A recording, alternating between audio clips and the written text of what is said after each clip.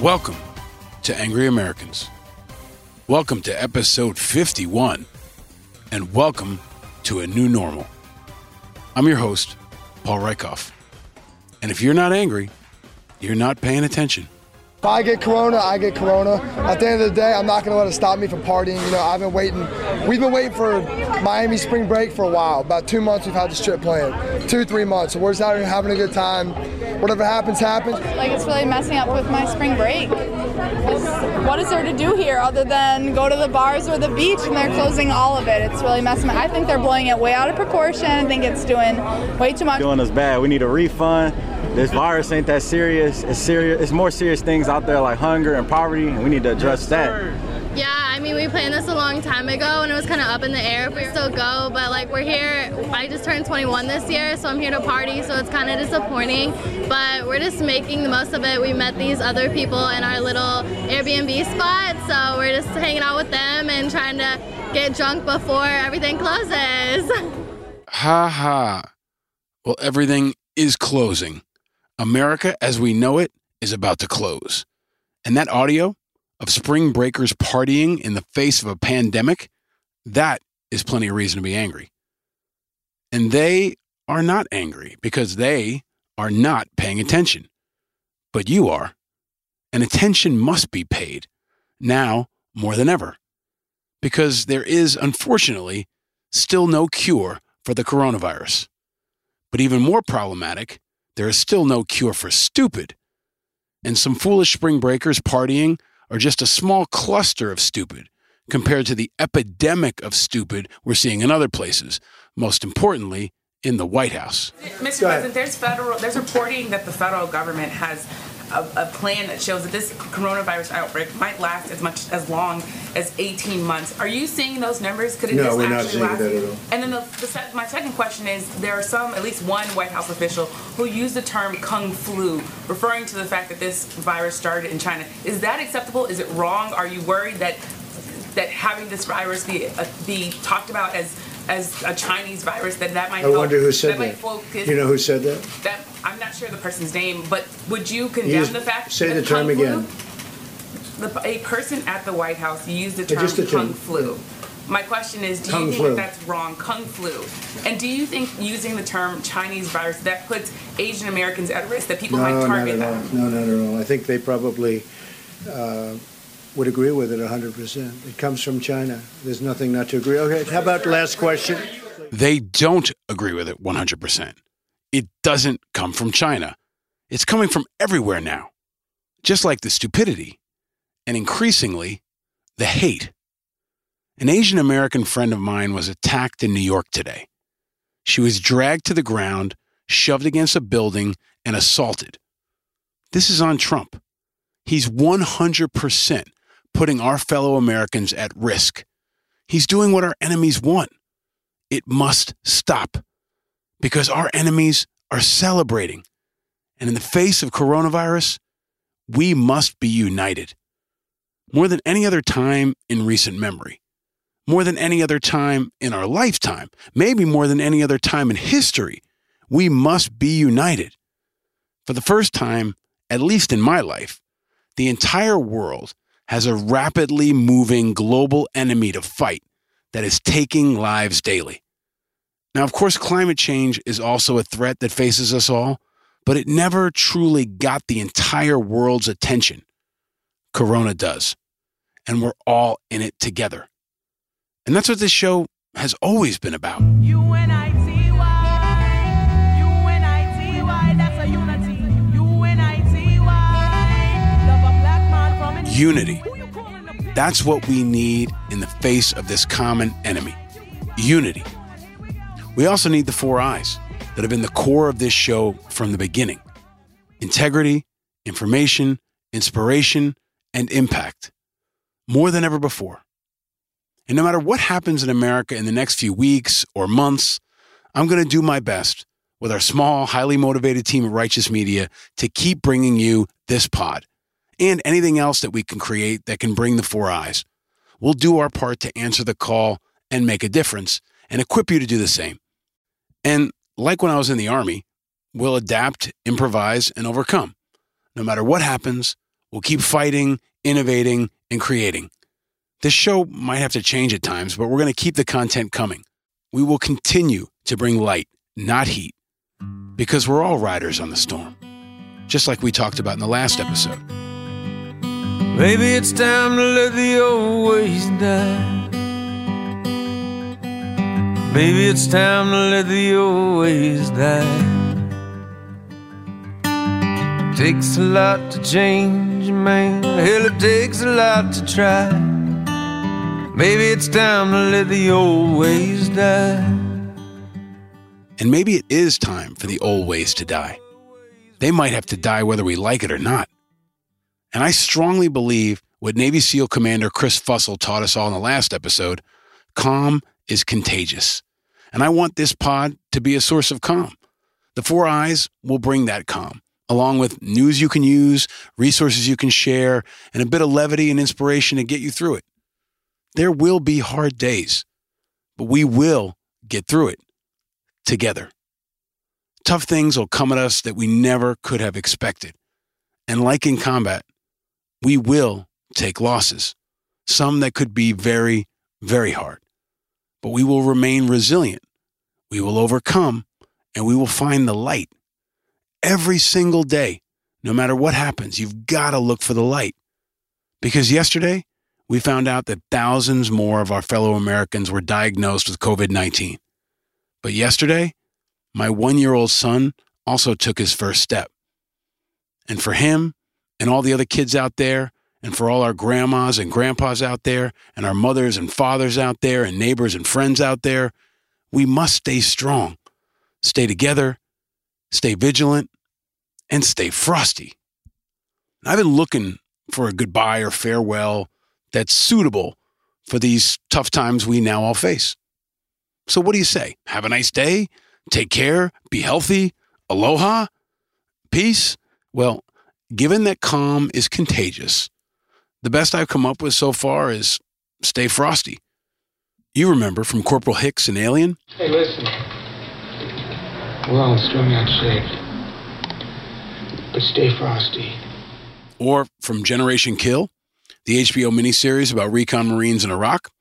Stay frosty. According to the Urban Dictionary, stay frosty means a valediction, which has come to mean be cool, but which more properly understood is an admonishment to stay alert and on one's toes. It also means stay cool. Try to keep your calm. Don't lose your head.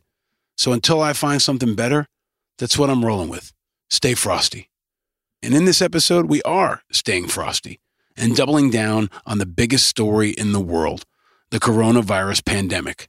From our unique, independent vantage point, and from our strength in national defense, the military, first responders, and veterans. So how is the military tackling COVID-19? How is the military caring for our troops? How can they care for us? As the National Guard and Pentagon prepare to deploy here at home, our important and inspiring guest is one of the finest leaders I know, and he's going to break it down.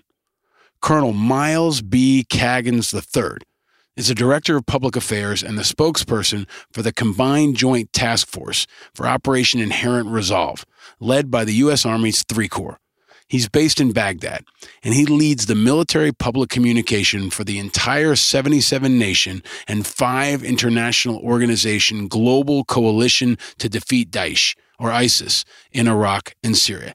He's the guy. He's the top spokesperson for all of it. And Colonel Caggins has 23 years of military experience at the tactical, operational, and strategic levels. From military posts, combat zones, the Pentagon, and the White House, Miles has led communication strategy for some of the most challenging issues of the past decade. He's led on Americans' rebalance to Asia and policy toward North Korea and China. He's led on the mission to defeat ISIS. He's led on Guantanamo, military human capital and recruiting, and nuclear security. For all of the most immediate threats of the last decade, Colonel Caggins has been out in front. He's a leader deep in the fight, and he will be indefinitely. He represents the best of what our country is all about. He's a helper, a leader who, like all our guests on this pod, has shaped what America was, what it is, and what it will be. And he'll give you valuable insight into how the military and the country is and is going to respond to the coronavirus. And to all of you on social media who participated in our weekly Guess the Guest contest, I will have a righteous, made in the USA Angry Americans gift for your entire homeschool classroom. Now, it's probably only 2 or 3 people, but if you guessed it right and you guessed Colonel Kaggans, you will get an Angry Americans gift for your entire homeschool classroom. How about that? We recorded it virtually. We can't do in-persons for a while. From the forward edge of the critical fight for America in the Middle East. That's where Miles is stationed overseas right now. And the other front line, my home studio, also known as my wife's closet here in New York City. But like the last episode with Chris Fussell, the Navy SEAL commander, we're going to go deep into how to be a more effective leader in the face of coronavirus, how to face fear, how to keep hope. This episode is going to bring you information you can use to keep yourself, your loved ones, your neighbors, and your country safer. And yes, even now, I'm going to bring you a laugh or two and keep the car question and other favorites because Corona might close our schools and shut down the NBA, but it ain't taking our joy. And it ain't taking our spirit. And it ain't stopping our will. That's why I'll have an important action for you to take later in this episode to help you respond to the coronavirus. And I've got some very special thank yous and a powerful new sponsor and partner for this show, a group that's adding reinforcements to our community at a perfect time. More on all that coming up. But before that, as always, there are quickly some issues that have me angry, have others angry, and should have everyone angry. And that starts with the biggest story in the world. Our common enemy, the coronavirus.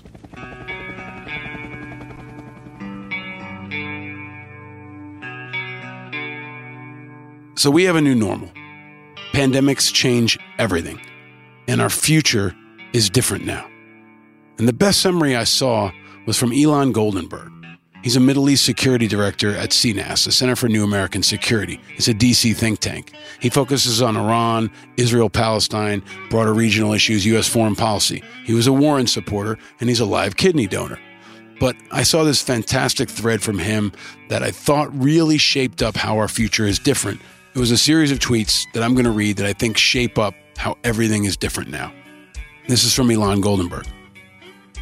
First work, school day at home with the whole family, and I'm thinking that, like 9/11, COVID-19 is about to usher in a new era of U.S. foreign policy. The obsession with terrorism will end. What replaces it is critical to get right. Having Trump define that would be a catastrophe. For years, many policy experts have been saying that terrorism is a distraction.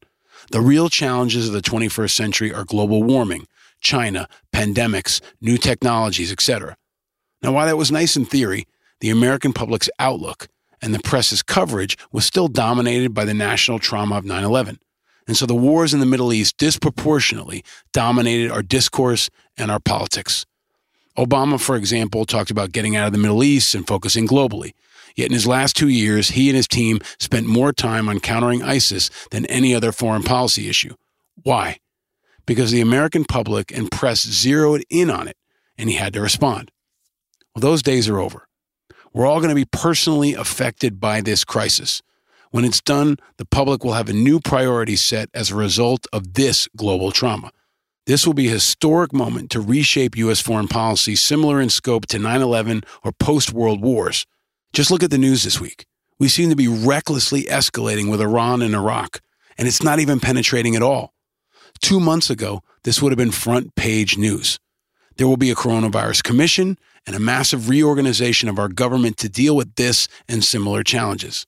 And our societal priorities will shift. I studied Arabic before 9/11 as an undergrad and had 3 students in my class.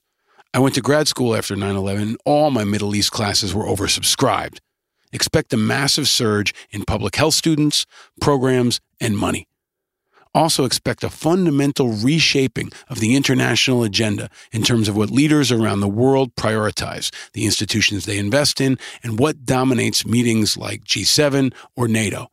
Goldenberg continued. Terrorism was a secondary issue before 9/11 being done by some unknown experts in government. After 9/11, they became household names. Expect the same for global health. It's already happening. This will also shape a whole new generation of foreign policy thinkers, much like my cohort was shaped by 9/11 and Iraq, and the cohort before me was shaped by the end of the Cold War. The upcoming cohort will be shaped by COVID-19. The question is, will we get this massive moment right? For a few years, all assumptions will be called into question. The public will be flexible. There will be opportunities for big, strategic, historic shifts. But this moment will not last long, a few years max. And then the public and politicians will settle on this new reality. That's why it will be so critical to get things right. We've had a mixed record in the past with huge consequences. After World War I, we got it horribly wrong. After World War II, we got it right and built the institutions and alliances and developed the strategy of containment which defined the Cold War era. We screwed up the response to 9/11.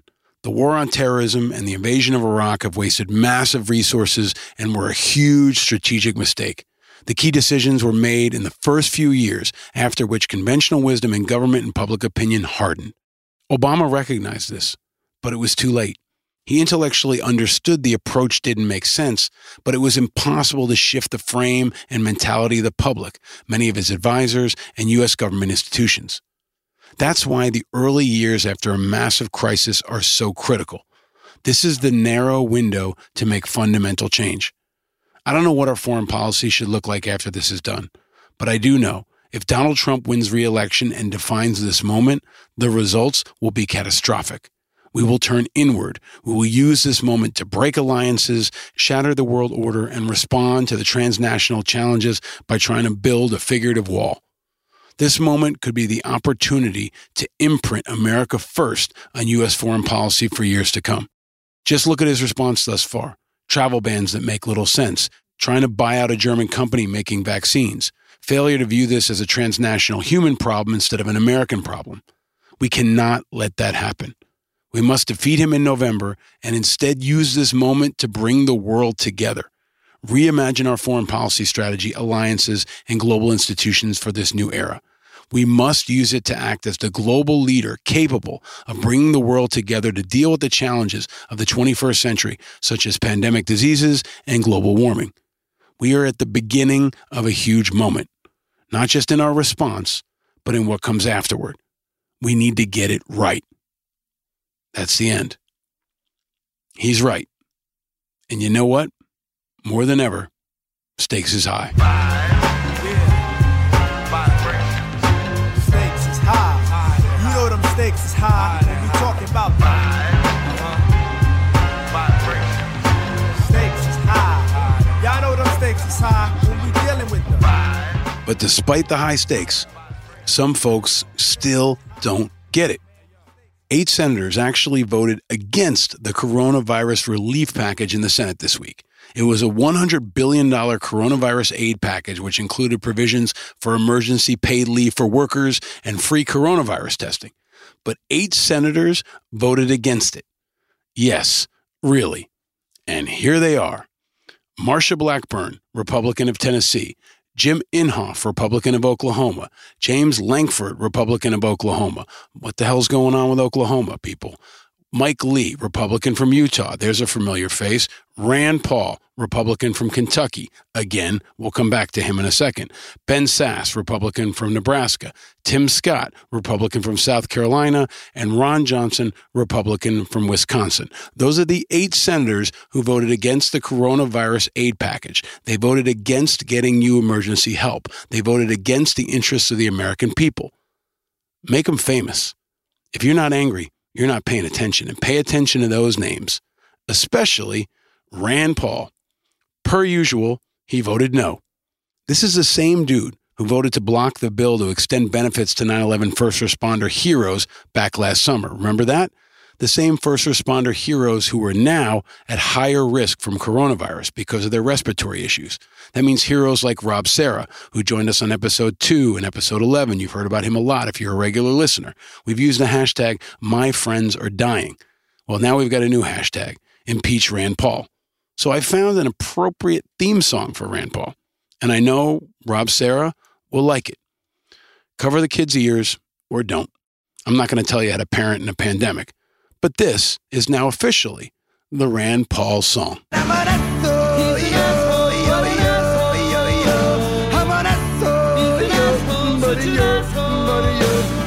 use public toilets and I piss a seat. I walk around in the summertime saying, how about this heat?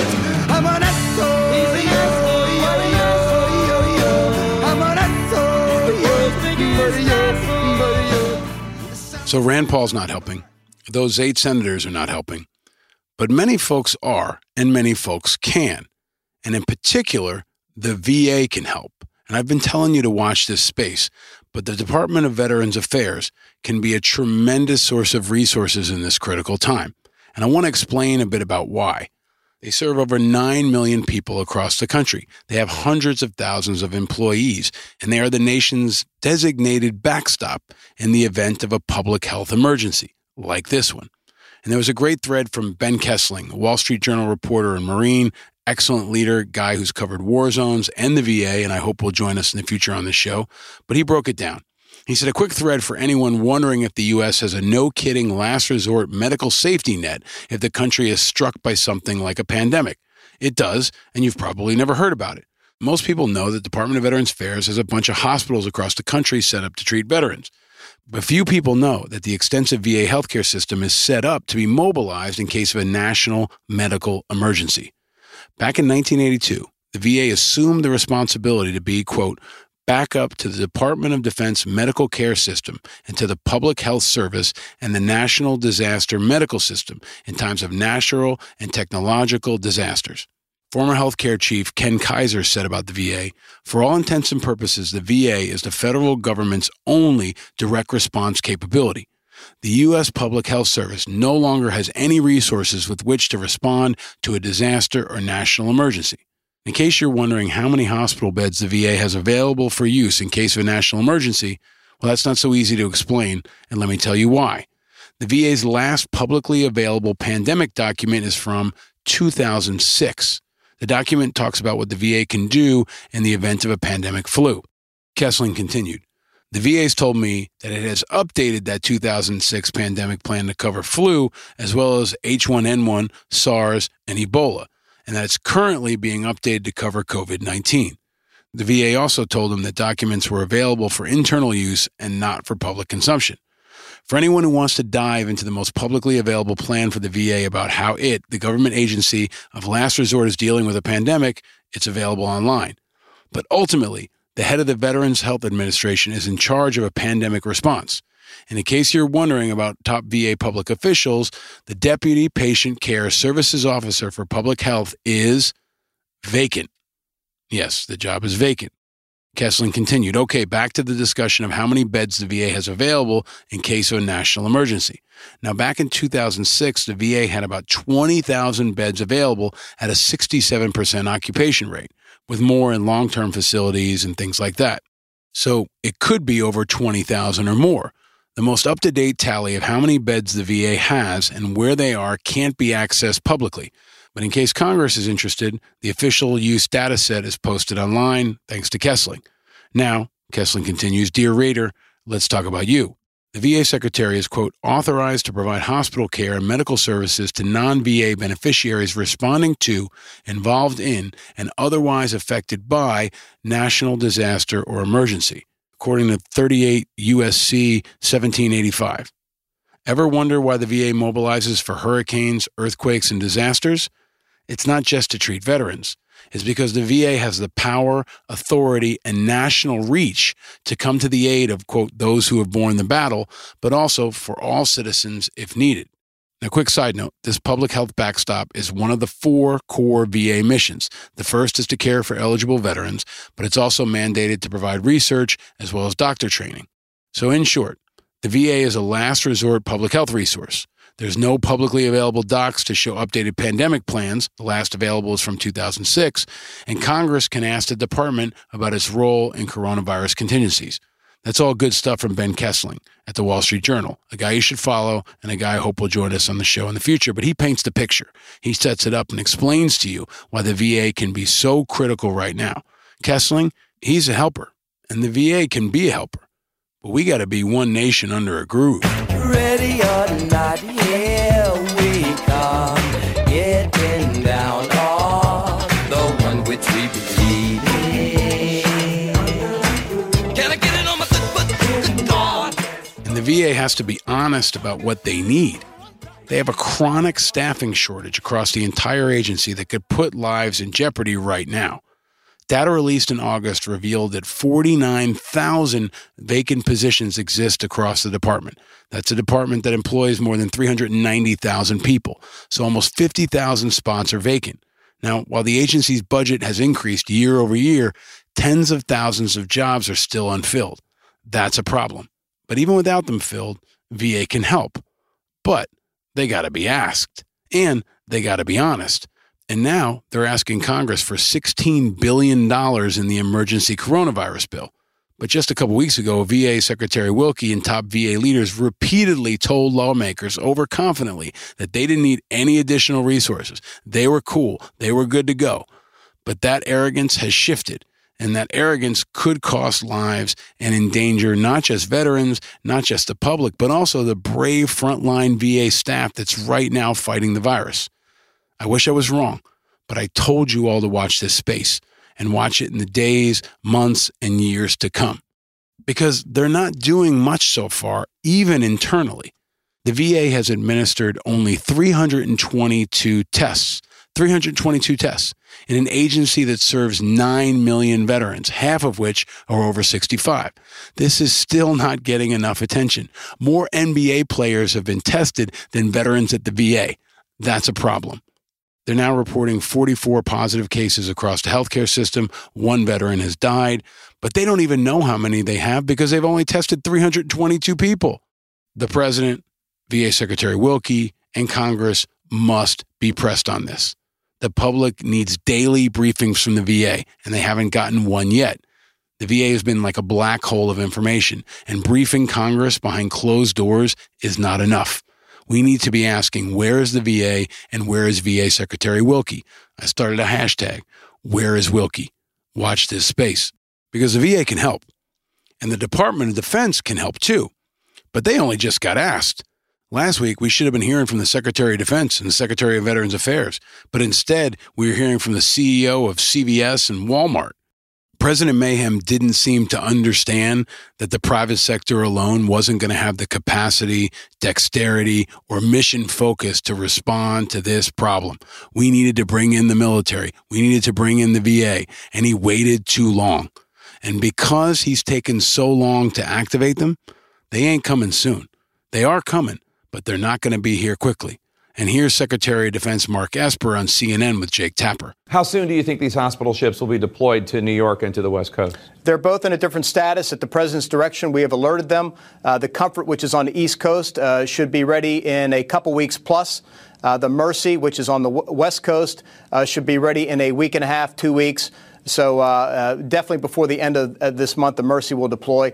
So we're moving everything we can to do that. A challenge is making sure that they're properly staffed. That means in both cases, each ship is over 1,000 medical professionals. So we need to get them alerted to on the ships and then start steaming to the respective locations. A couple weeks to send 2 ships to New York City? They sent my ass and a few 100,000 other people to invade the wrong country all the way in the Middle East in just a few weeks back in 2003. They can definitely move faster than that to get some ships to New York City. But these ships are a sample of what the Department of Defense can do. But they also could have been doing it weeks or months ago. So yeah, stakes is high. And VA can help. And DOD can help. If called on. And if properly led. But have no doubt, stakes is high. Stakes is high. You know them stakes is high. When we talking about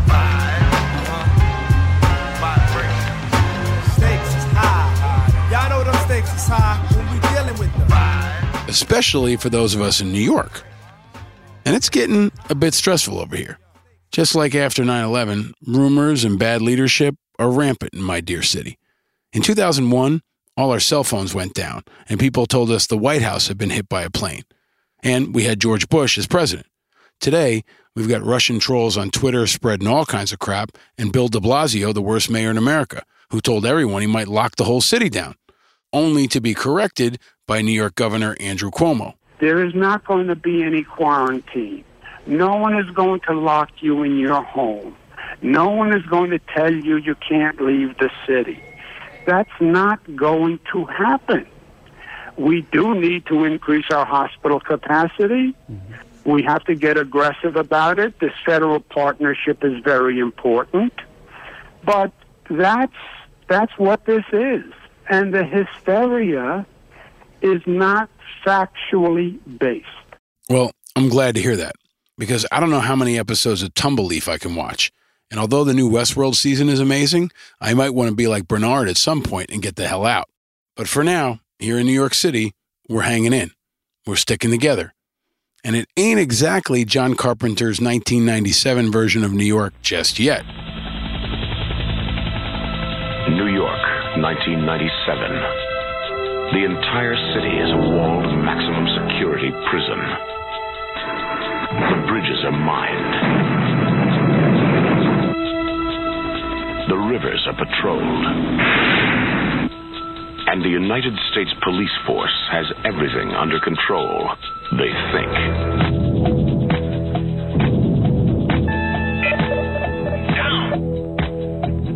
I'm going in. John Carpenter's Escape from New York, the high adventure of the future. One man must go in where no man has ever gotten out.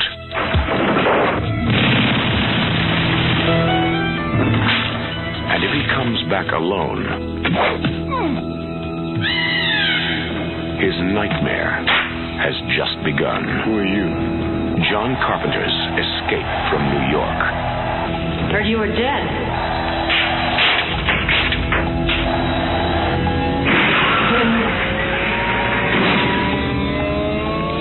John Carpenter's Escape from New York, the greatest escape of them all, is about to blow the future apart. There are some folks that are escaping New York, no doubt. Lots of folks are heading out to the country or to their Hamptons house, but most of us are still here, and we're holding it down, just like we did after 9/11, just like we did after Hurricane Sandy, and just like we'll do again now, because that's what New Yorkers do.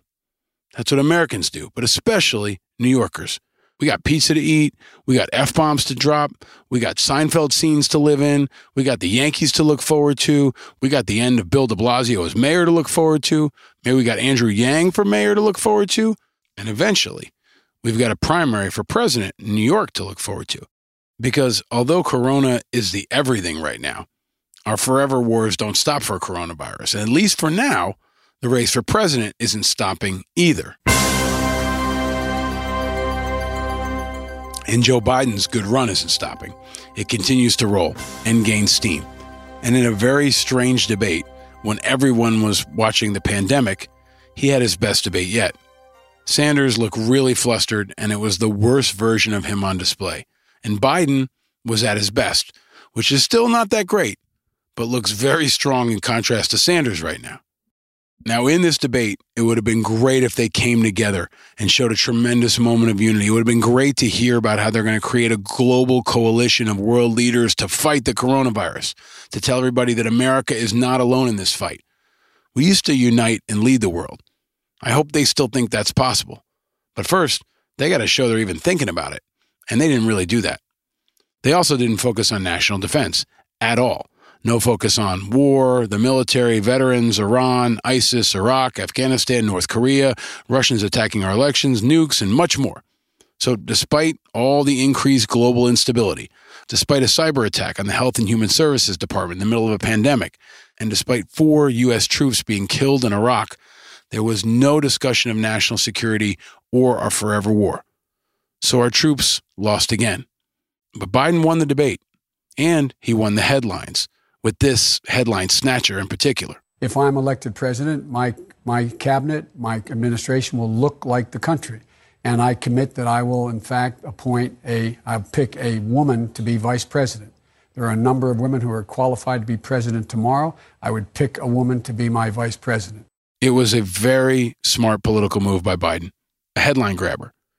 It added excitement, and it's the kind of thing Sanders needed much more right now than Biden did. Sanders is going to be pissed he didn't do it first. But the debate was over in a flash.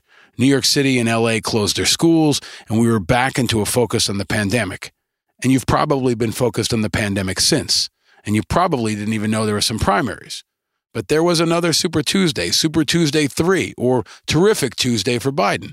The former VP won big in Florida, Illinois, and Arizona. He went 3 for 3. In Florida, he got a whopping 62%. In Illinois, 60%. In Arizona, 44% to Sanders' 32%. But big margins for the most part.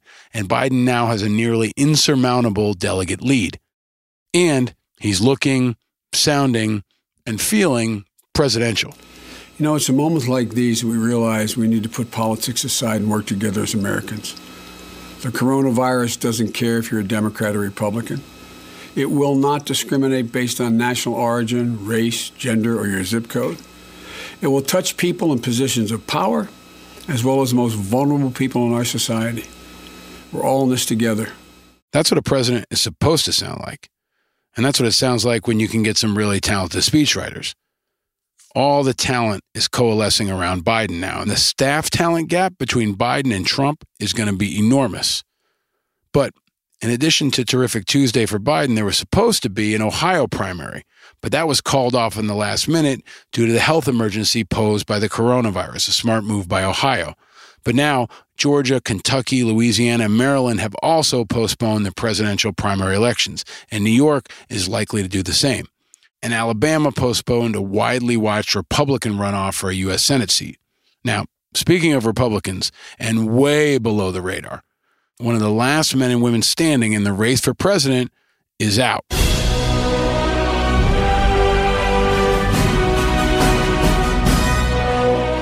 Bill Weld is out.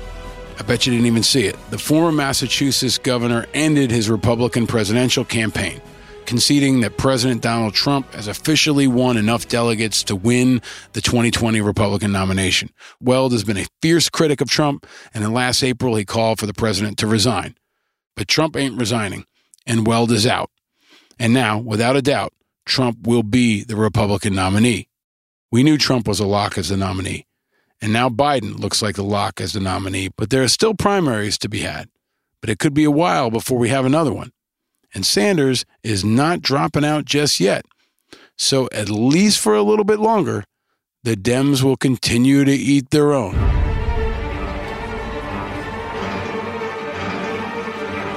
Even in the coronavirus, even though the nomination's locked up, the Democrats are still continuing to eat their own.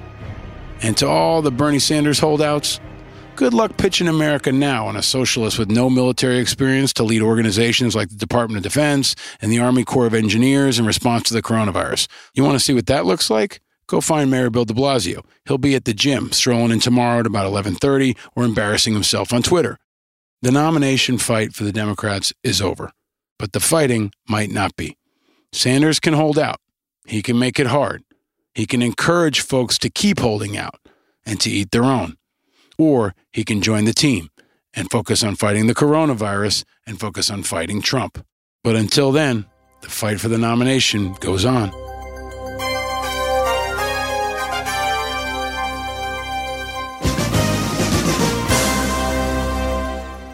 And on this pod, we always talk about the helpers.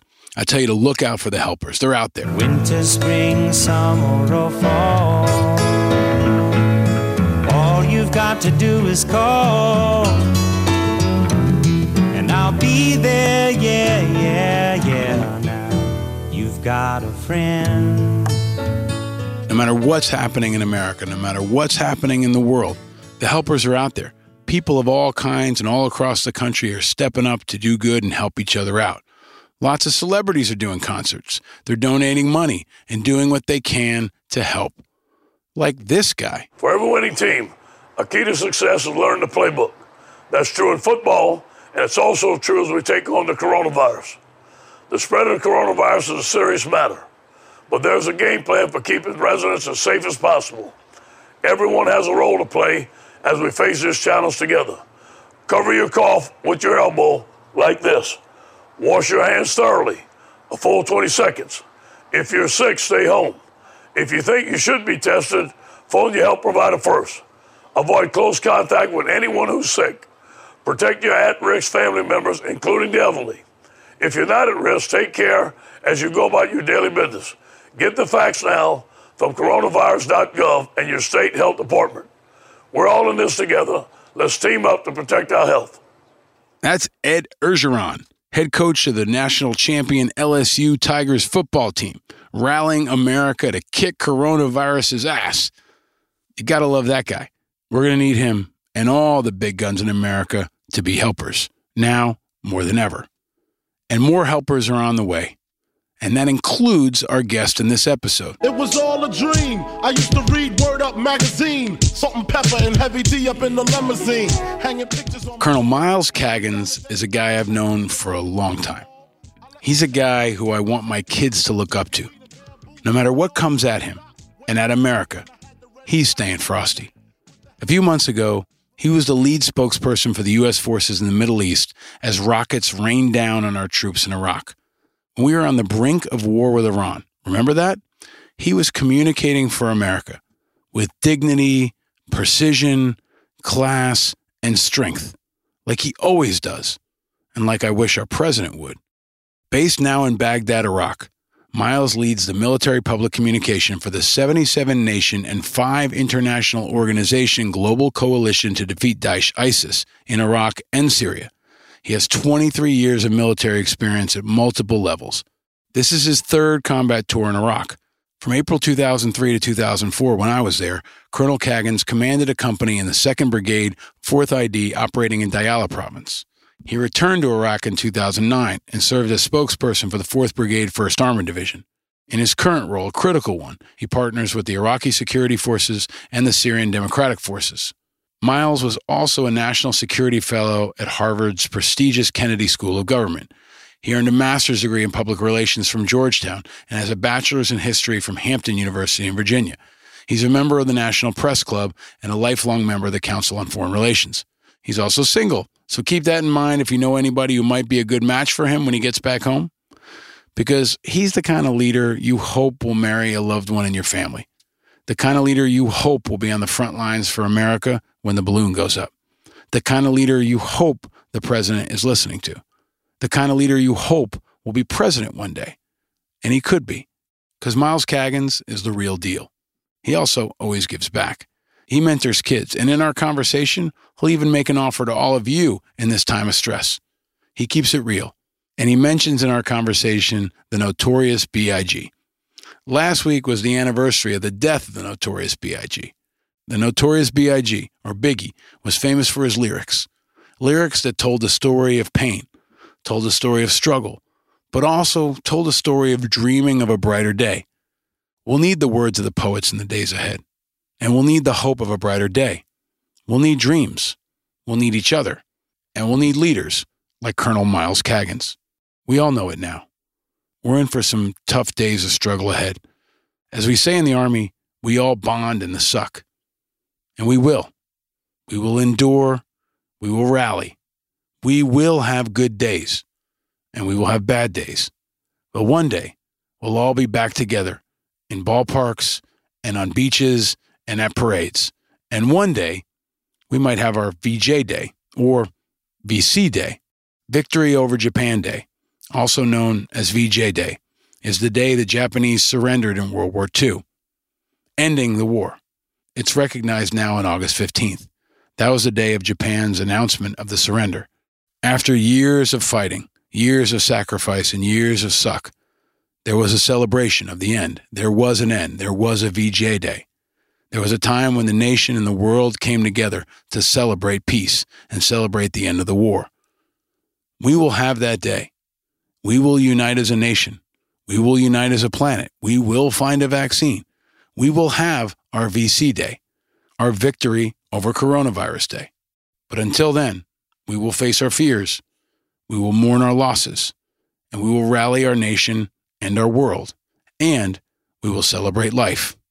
But until then, we're in the suck, and we all bond in the suck. And this episode, we will bond in the suck, and we will find ways to move forward together. It was all a dream. I used to read Word Up magazine. Salt and pepper and Heavy D up in the limousine. And we'll do it with the 4 eyes. It's a surgical mask of integrity. It's a Dr. Fauci briefing of information. It's some hand sanitizer of impact.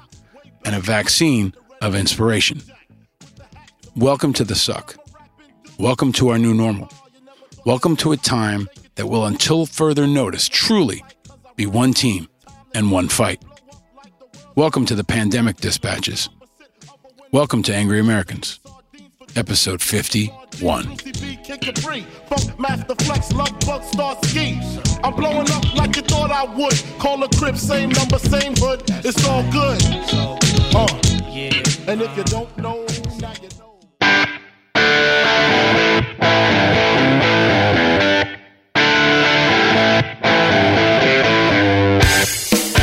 Ladies and gentlemen, angry Americans around the country and around the world, welcome to a very special conversation for a very special time. We are very, very humbled and grateful to be joined from Baghdad, Iraq, by the great and powerful Colonel Miles B. Caggins III. How are you, my friend? Paul, it's great to be on the air with angry Americans. It's an interesting time to be in Baghdad, Iraq, and beyond coronavirus, I don't recommend travel here. Follow the State Department guidelines. Things are certainly heating up in our tensions, but we're focused on ensuring that our soldiers are safe out here, helping our Iraqi security force partners, and I'm happy to talk to you and your listeners and update you on what's happening in the Middle East. So we're old friends, man. We go way back. Did we meet the first time at the Council on Foreign Relations, or where did we meet the very first time? Do you know? I'm trying to remember. We could have met in person for the first time at the Council on Foreign Relations, but I think prior to that, you had already started the IAVA organization there, and being an Iraq War veteran, your organization that you founded, Iraq and Afghanistan Veterans of America, appealed to me as a veteran of these modern conflicts that we've had in Afghanistan and Iraq for the past 18 years now. Yeah. And then later on met you at the CFR, and glad to have maintained contact with you. And here we come full circle to where I'm back where you served in 2003 in Iraq, still out here, still going forward in the United States Army. And tons of overlap to dig into. But first, before we get into that, let's set the picture. I'm in New York City. We are, pretty much on lockdown. Families are locked down. We're all watching the news as this situation develops. I'm in my wife's closet with shoes behind me. It's a closet of about 4 square feet, very small New York City closet. And you are in Baghdad. Can you tell people where you are and set the stage? You were kind of giving me a little tour of where you are right now. Tell folks where you are right now. Certainly. I'm in my office in Iraq at a base called Union 3. It's in the international zone, the green zone. It's directly across the street from the United States Embassy here in Baghdad. On the base that where I'm sitting now, it's an Iraqi base. There's an Iraqi headquarters right across the street. You could roll a bowling ball and hit the door with an Iraqi 3-star who commands their Joint Operations Command Iraq. I'm here at the coalition's military headquarters. The headquarters I serve in is responsible for coordinating the efforts to defeat ISIS remnants with our Iraqi partners, as well as Syrian Democratic Forces. And I'm honored to serve as the spokesman for this 82-member organization, including 77 nations and 5 international organizations. My office is in a building that was once an Iraqi Army headquarters. And I've had an opportunity to decorate my office a little bit. Behind me, I have my Hampton University banner that motivates and inspires me every day. A couple of little cousins on my mom's side of the family, the McRae family, drew a little picture of me, and they said, "You're our hero." And I think it looks a little bit like me. And I have a friend named Lyanne Meyer from Montana who runs a support group for soldiers. And we've been pen pals ever since 2003 when you and I served in Iraq the first time around. So I'm excited to talk to you for a number of reasons, but because before coronavirus hits, you are, one of the most important spokespeople for the entire Department of Defense, for the coalition. You are a master of essentially crisis communications and leadership in times of chaos. Last episode, I talked to Chris Fussell, Navy SEAL commander, McChrystal Group president, about how to lead in chaos. but you're a guy who has been leading in chaos for most of your career, but especially in this role right now. So I want to expand on many elements of what you do and your leadership and what folks can learn from your experiences, but just on a very human level. For you, I'm not going to call you Colonel, even though you are well deserving of that title now. You are a full-bird colonel now. You've been in the military for a couple decades or more. What's it like over there for you as a person, as an American right now, watching coronavirus hit the country and around the world? Yeah, Paul, this is a great and timely question.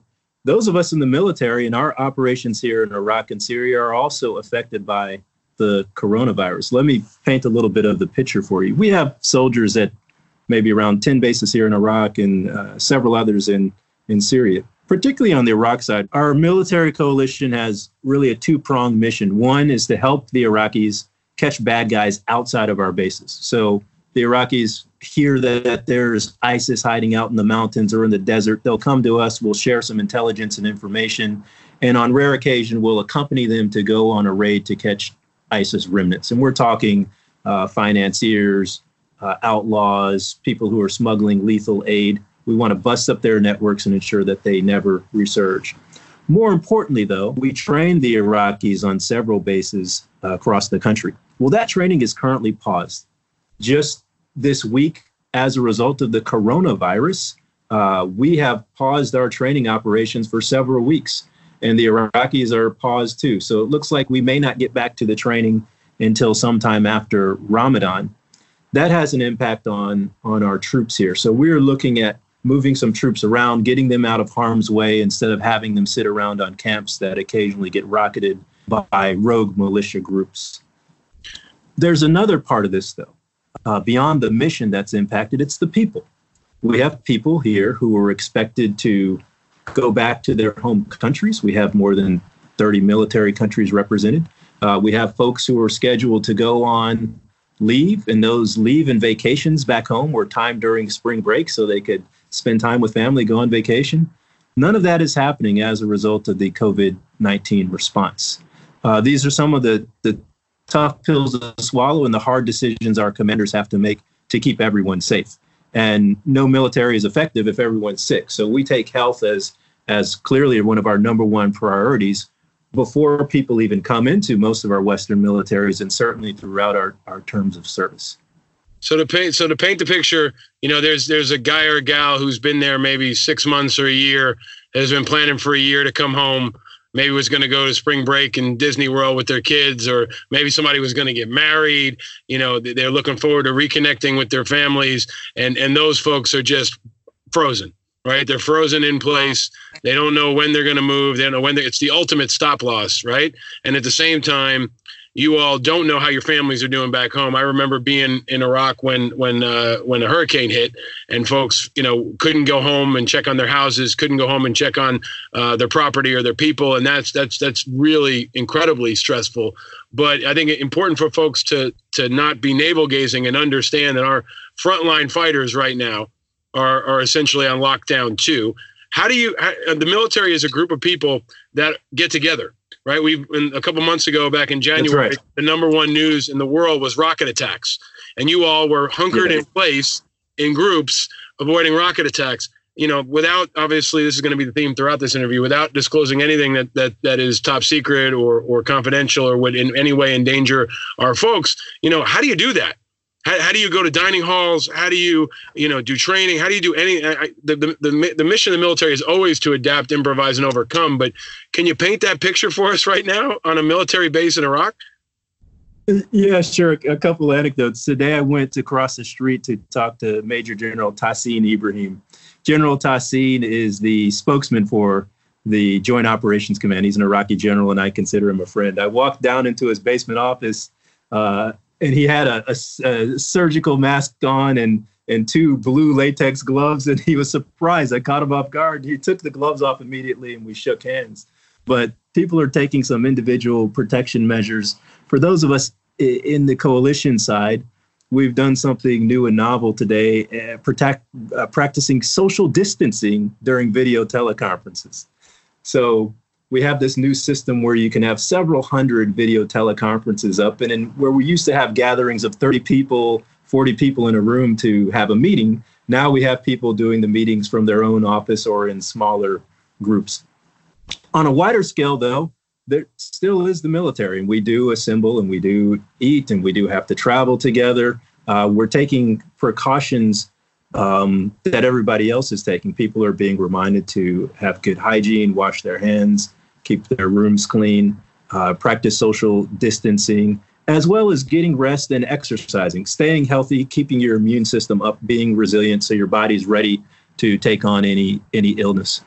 Fortunately, we are in the band of people who are less susceptible to severe coronavirus, but we're thinking about everyone back home. And as you said, there are some people who are planning on going on vacations and getting back with their loved ones. And what's really, really hit home is our group of Italians. The Italians have the third largest contingent of troops here in Iraq.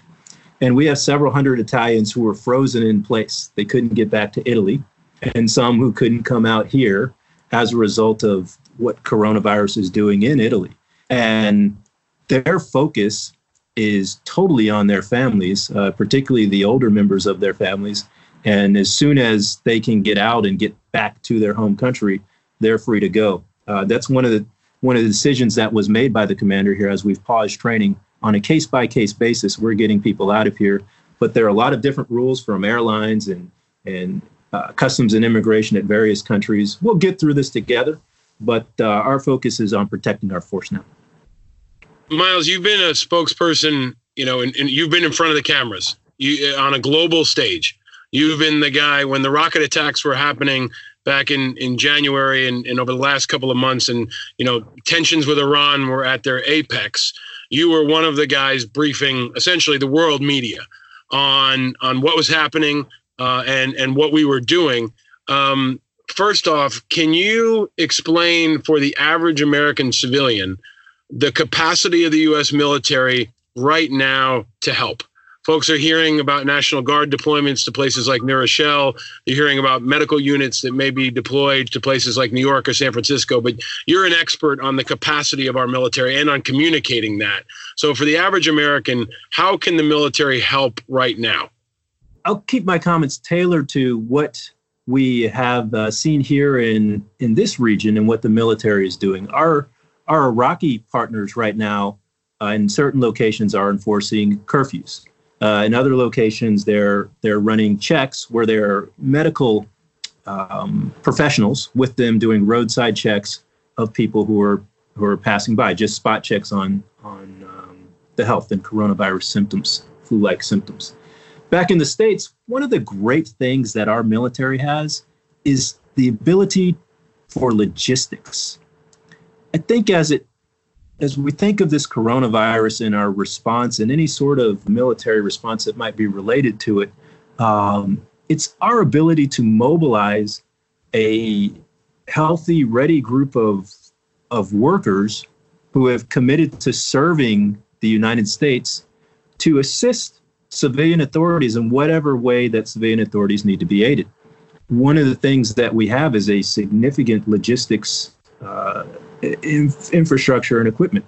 We can fly personnel around, we can move around medical professionals, we can move around personal protective equipment, supplies, medicines, and deliver them in a way that is very organized. But anytime we do this, we work with the civilian authorities. I know the leadership here in deployed environments, as well as in the United States, to the most senior levels of the Defense Department, are focused on this. And you can tell that they're focused on it with the number of communications down and in through our formations. Their youngest private and airman knows what's going on as it pertains to the coronavirus protocols. And we're also doing a lot of communication up and out. So I anticipate that you'll continue to see updates from the Pentagon, and I defer to my Pentagon colleagues to explain the department's overall role. But America should feel confident that our service members, the young men and women who are wearing the uniform, wearing the jersey of our nation, will respond as they are asked to respond and can be trusted and dependable in delivering any mission that we require.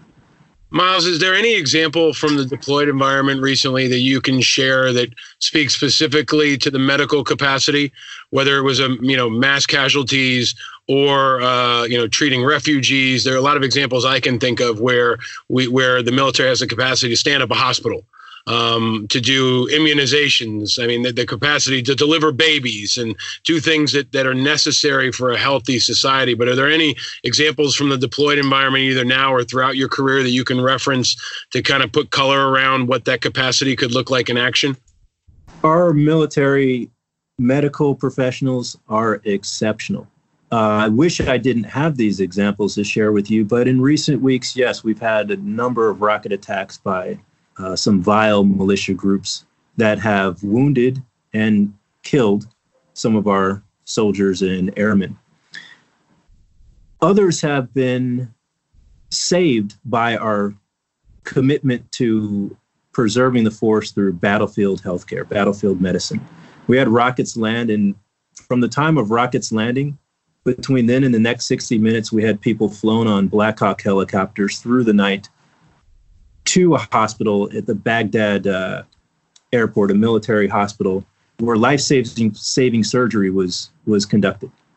This is done under times of duress. When there's rocket attacks, you never know when the next one comes, but the pilots are mobilized, they get in their Black Hawks, they land, people on the ground do everything they can to render aid, fly through the night in an atmosphere that could sometimes be dangerous. You land and strangers receive the patients and they're waiting. And most of the time they're waiting with nothing to do. But sometimes the alarms ring out and they have to answer the call and save a life. It's really incredible, the investment that we put into saving our personnel here. Sadly, we had a couple of Marine raiders who were killed a couple of weeks ago in combat operations against ISIS. And it was really tough terrain, mountainous terrain, the Makmur Mountains in north central Iraq. And these guys were killed and in a place where they're pretty hard to recover their remains. But, we leave nobody behind on the battlefield. So our special operators responded, trudged through the night, fought ISIS in close combat. In close combat, I mean terrorists who had suicide vests strapped to them, explosive suicide vests, direct close fire engagements where they're firing AK-47s from hidden positions inside caves and behind boulders. And our guys fought through that to get our Marines back so they could be sent back with honor to the United States. And this I forever am impressed with the toughness and resolve of individual soldiers, sailors, airmen, and Marines who will come together as a group. And here at the Coalition, you see this from multiple soldiers. We've had a time where 5 Italian commandos were wounded in an operation against ISIS, and our American medics saved them. The Italian general is forever thankful to the American soldiers, and so are those Italian soldiers and their families. And that's just what we do. It's who we are. And I know there's probably some young people listening, and if they want to be part of, the best team in America, I say consider the military. It's a chance to serve our nation in ways that can go beyond any of our dreams. I never imagined when I was graduating from Hampton University in 1996 that a couple of decades later I'd be spokesman for a global coalition in Iraq. But here I am, and I'm happy to talk to the angry Americans, and I believe in what I do. And on the days where my morale might be a little bit lower, I just have to look around me and I can be inspired by the most junior member of my team. I'm really glad you shared all of that, but especially you do a lot of work inspiring young people. Every conversation I have on this show, every guest is an important, inspiring, and/or iconic American. And you're a guy that has probably been below the radar for most Americans, but someone that I know has, advised senior level military leaders, senior politicians. You're the kind of person that if whoever wins the presidency in November should be calling to work at the White House. You've been in those high level environments, but you also, do talk to kids and give back on a very basic level. Miles, you've been under tremendous adversity most of your life. and definitely in your professional life.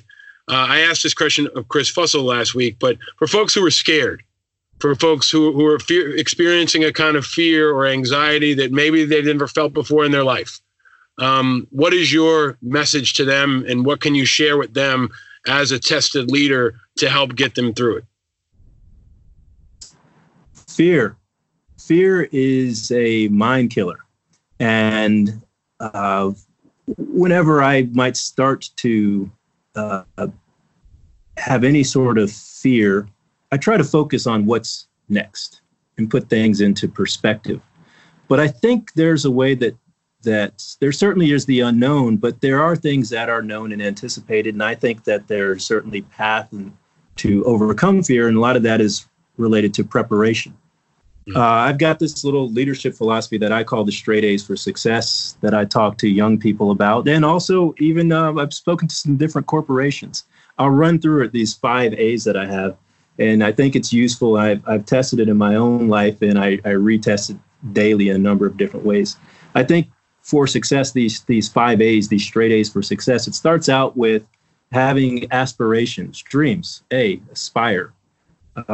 Aspiring, and I've seen, and I'm old enough where I've seen people go through transitions in life, and eventually I'll be going through one here as I leave the military in a few years and go into private life. But having aspirations, setting goals is important because you can tack something on the wall and work toward it. And as you have these dreams, as you're in New York, Christopher Wallace, a famous poet from New York, known as the Notorious B.I.G., his first song, Juicy, it was all a dream. I used to read Word Up magazine, right? So he even started with a dream. Yeah. Starting with the dream, next you have to acquire 2 things that I say. So aspire, then acquire knowledge and a network. Paul, I consider you part of my network of people. And having a network is important for achieving your dreams. But you also have to have knowledge too. This means simple things like stay in school, but get smart on what you're trying to do. So there may be different types of learning, experiential learning that you have to have. There may be learning from going through arduous time, rigors, trials, all of those things. The knowledge and the network are necessary to the 3rd A, which is achieve. Get out there and do it. Just do it. Achieve your dream. And once you've achieved your dream, you're not done yet. You have to acknowledge the people who helped you out, your parents, your mentor, your clergy leaders, whoever influenced you in life. You should acknowledge them. Send them a thank you note. Pick up a phone, call them, text them, let them know you're doing well. And the last A of the 5 A's is assist. Help somebody else out. What good is it if I'm here as a colonel, if I'm not helping out cadets, lieutenants, captains, majors, and lieutenant colonels become colonels? I tell the majors who are on my team, I say, my job is to train you to be a colonel. Mm-hmm. And sometimes they looked at me quizzically, but I say, just trust me. And so when we're staying up late, when we're revising things, when I'm preparing you to sit in front of the general and brief, this is all me preparing you to go beyond anything that I'll ever do in the military. And that's what I owe people. And I owe people that because people invested in me. I've got great parents and a ton of mentors, family and friends who have invested in me from birth all the way through this day. I think there are perhaps people in my life who could see me in this role before I could see myself in this role. So my job is to prepare others to be in this role or whatever their dream is, in or out of the military. I love it. I love it. You also sent me a graphic that has this broken down into a video game controller that I'll post on my social media and folks can check out because I think it really effectively communicates the 5 A's that you're talking about. But I also am recognizing the environment we're in now. And as folks who've been in the military, we've been in difficult situations before. I imagine, folks saying to themselves, yeah, but you know what? Coronavirus is coming. And I don't know what to do. I don't know what's going to happen. And you're in Iraq, and you don't know when the next rocket's going to come. So what about people who are listening right now and said, yeah, man, that playbook sounds great, but this is crisis. This is different. All that shit about my dreams and aspirations, this is different now because coronavirus is coming. How do you respond to that new dynamic? Hey, look for the opportunities related to coronavirus. I spend a lot of my day monitoring social media because I live in the information environment. I'm a words warrior out here, and we're in a constant information war against terrorist groups and other regional actors in cyberspace. So one of the things that I've seen are a lot of the fun stuff that people are doing with family at home. People are making some of their favorite recipes. I've seen folks doing these wicked home workouts. Some are practicing dance routines, making the best of these times. 24 hours ago, I was sitting in my office, probably working on a communications plan related to shifting around some troops here. And then all of a sudden, we get an alert that there's been a rocket attack on Camp Taji again. So I'm like, what the heck is going on? Camp 3 times in 1 week? Turned out to be a false alarm. While we're sorting out this false alarm, a couple of explosions happened in a neighborhood not too far from where I'm sitting. So that was a very real thing, but you roll with the punches, you control what you can control, and stay focused on living in the moment, and don't worry too much about tomorrow or worry too much about what happened in the past. And I think that's a challenge that all of us have. Sometimes in my own life, I have the challenge of just focusing on the moment and not letting yesterday be the thief of today or tomorrow be the thief of today. So that's all I would suggest. I think that's really helpful. I think America is adjusting to a new normal. And what I want to do on this pod, for as long as necessary, is try to help people hear from leaders who are maybe a little bit farther down the road and have adjusted to a different kind of new normal. You all were operating in kind of a different coronavirus environment before coronavirus hit America, right? Every day you didn't know if a rocket was going to land on your head, a bunch of your friends were going to die, and how you would have to respond to that. You didn't know if one rocket was coming or 50 rockets were coming, right? And some days the entire world was focused on it, and other days you guys were on the back page. So I think that actually does translate well to this new environment where the president is saying, fighting corona has got to be like a war. Many of us are mobilizing in a way we've never seen before. We're going to, I think, become aware of and connected to our military probably more than any other time in modern history. The National Guard is going to be involved. The Defense Department is going to be involved. The VA now is going to be involved. And that's going to be a new normal for folks. But I really appreciate your candor and your perspective, Miles, because folks are going to have to recognize that the snow day is going to be over soon, right? This is after you get to Iraq and after the first month goes by and you realize you're not going home and, this is a different kind of environment, you start to adjust, and your playbook, your 5 A's are applicable, a month ago if you thought you were going, to back to college for the semester. And they're especially important now if you have to mobilize your building or your neighborhood or your family to deal with this threat. So I really appreciate the durability of your message, but also the durability of your leadership. And I want to ask you to maybe drill down on one point that's important. The forever war, as I've called it, our continuing combat operations don't stop for coronavirus. Our troops are still fighting and dying in many countries around the world, and including many of our allies. Can you talk to maybe the unity that you see in your coalition and among countries of different backgrounds, different languages? I think that can provide a model for what we may see from nations in fighting the coronavirus now. Right. A couple weeks ago, we were all aligned. Many of us were aligned around ISIS. We can take those same coalitions and now fight ISIS. So what did you see in that unlikely coalition at times, and what made it effective? What made that fighting force tight and unified in the face of such a tough challenge? Yeah, sure. I want to go back and address one thing. First, when rockets come in, I do get scared. When that alert comes off, incoming with the sirens, my heart starts to beat. When I hear the explosions, I get scared, adrenaline shoots up, and there's nothing you can do about it. But one thing over the time of these deployments is I know what my mission is next, and that's to find out the facts, coordinate with the coalition, coordinate with my Iraqi or Syrian Democratic Forces partners, and get the facts out. So I'm never paralyzed by the fear, but certainly I do get scared in the moment, without a doubt. You talk about this coronavirus as a war. In 2014, the world responded to ISIS sweeping across Syria and Iraq. And today, nearly 1/3 of the world's nations are part of this coalition against ISIS, a global coalition. And the core of it is here, Iraq, Syria, but they're also focused in West Africa, Asia, and other regions where ISIS is a threat. The thing I've learned from this coalition is that when everybody has the same goal, and in this case, the same enemy, I've seen the hashtag kill the virus. When people are oriented on the same goal, they'll work together, share information more effectively, because we realize that we're all threatened by this. It's March. It's Women's History Month. A few days ago, we had International Women's Day.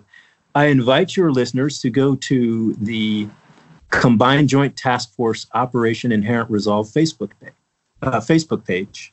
On our Facebook page, we've been profiling women warriors from throughout the coalition. You'll see them from the United Kingdom, from Poland, from the United States, nations where people may not have a lot of interaction until they get out here, and we're bringing their stories forward because we're not robots as soldiers, and we have hearts, and we do miss our family and friends and favorite foods and drinks. But it's incredible how the world will come together and rally around this enemy of ISIS and terrorism. And it's looking like the same type of response is happening as it pertains to COVID-19. One thing, though, I would say is we have to be cautious that we don't become xenophobic, that in this time of threat, that we don't draw into ourselves and point a lot of fingers. Instead, this should be an opportunity for us to rally internationally and work together. I'm certain that the global health community is responding and collaborating, and governmental leaders are certainly talking. And the example of what our service members do here in a place like the Coalition Against ISIS probably sets an example of the way governments can interact across the world to fight the coronavirus threat. And we'll get past this, just like we are coming up on 1 year anniversary of the physical defeat of ISIS territory. We'll lick Corona too.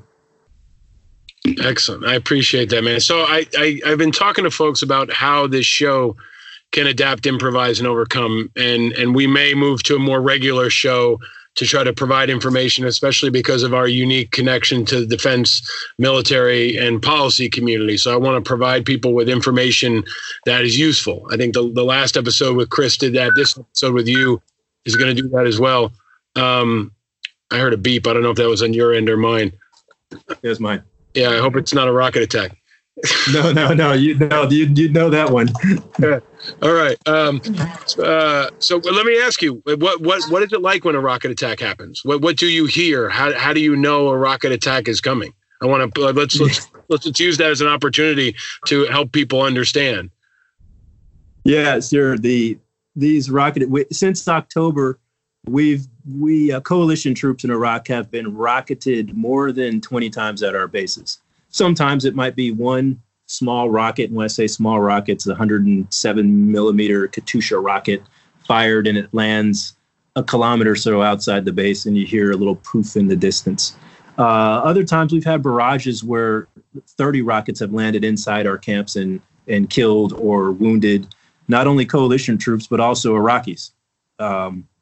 So these terrorists are indiscriminate, kind of like the coronavirus. They'll go after anything that's in their target range. We have a sense and warn system. So we have these radars that detect things that fly through the air abnormally, and they'll go off if they identify that a rocket is coming this way. And there's an alert, a siren that goes off, a recorded voice that shouts, incoming, incoming, incoming, incoming. You really only get moments to try to find yourself a bunker to hide in. For the most part, if you're in your room or in your office, you'll reach and grab your body armor and helmet, say a quick prayer, and hope for the best. Now, let's back up to January.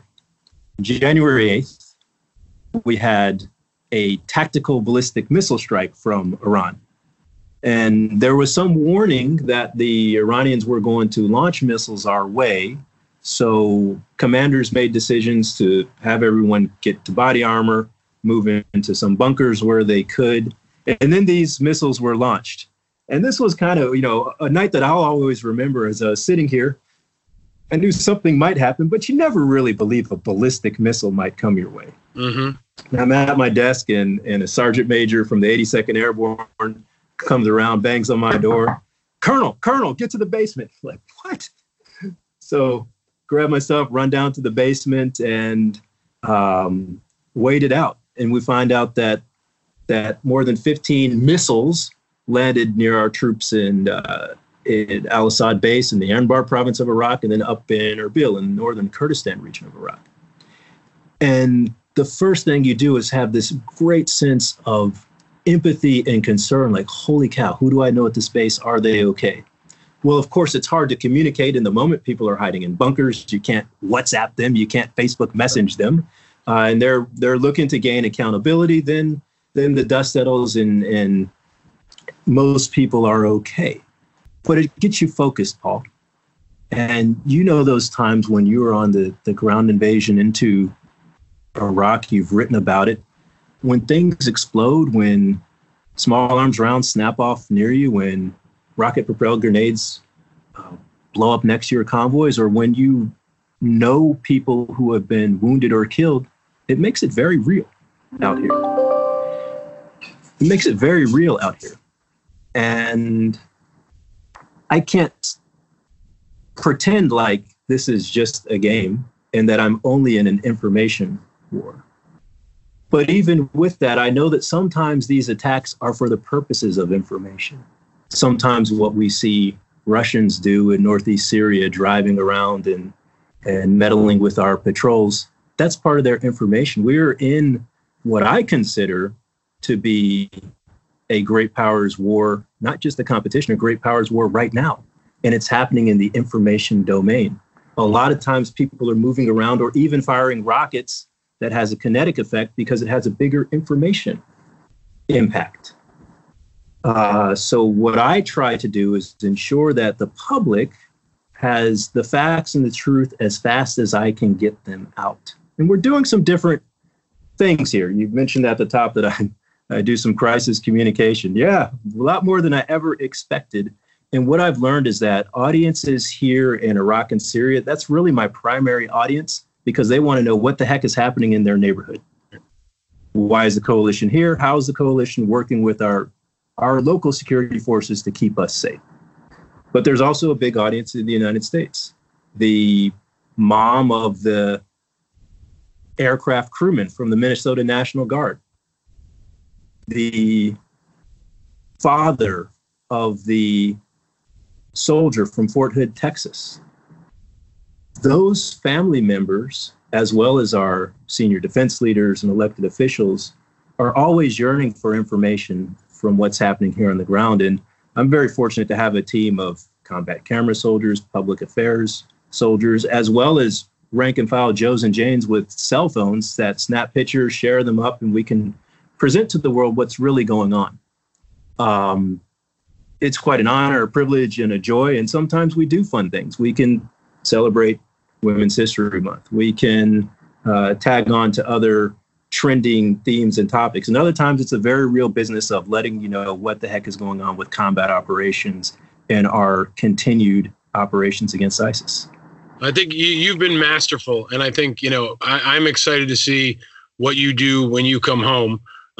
Whether you stay in the military and are a spokesperson at the Pentagon lectern, or if you're, tapped on the shoulder by the president to serve as a White House press secretary or something like that, you really are masterful in the way you communicate effectively and clearly and with confidence and thoughtfulness, but also in many different environments. You're tweeting content in Arabic.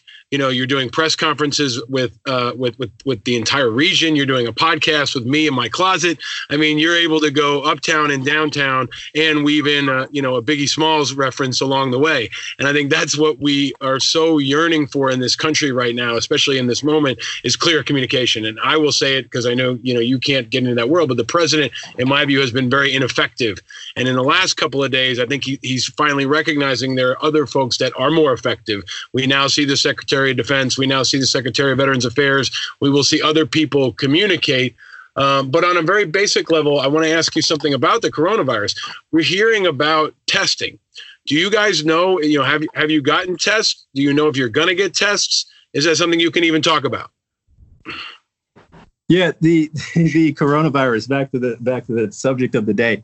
Yeah. We here's what we're doing to protect our soldiers from the coronavirus. We're following the CDC protocols.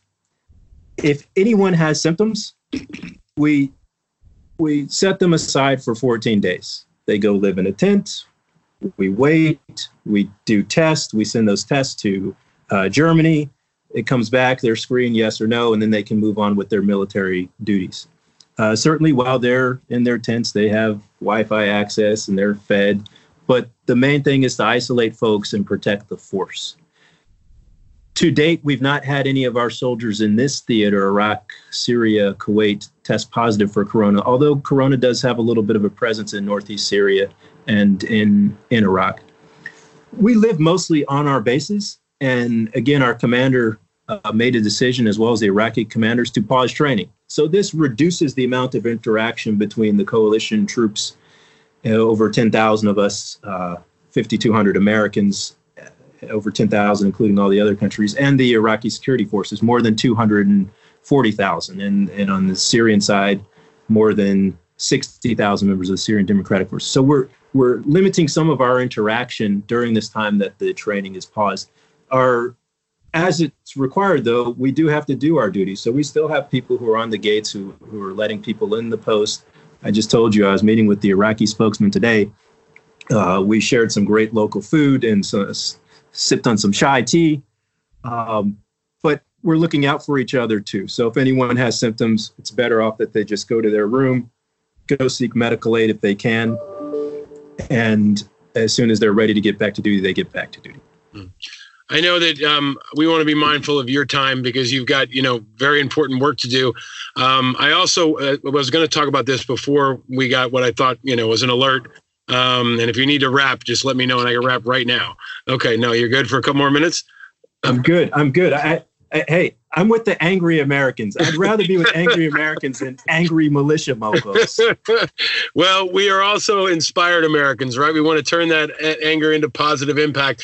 But I also want to maintain a degree of normalcy, right? I think that any of us in the military know, like in my house, and right now we are doing morning breakfast together. The entire family gets together, and my son Ryder picks a letter of the day, a number of the day, a dinosaur of the day, a vehicle of the day, and a word of the day. And as a family, we go through this process and we are exercising together. It kind of feels like being back in the military on some levels, but we're maintaining a level of normalcy. And I want to do that in this show too, but with an adjustment for the new environment. So I usually ask every guest 4 questions, and I want to rapid fire ask them of you, so we can keep that consistency in this show. So let's quickly go through these, right? Number 1, Miles, what is your adult beverage of choice? When you finally get home from Iraq, what are you looking forward to drinking?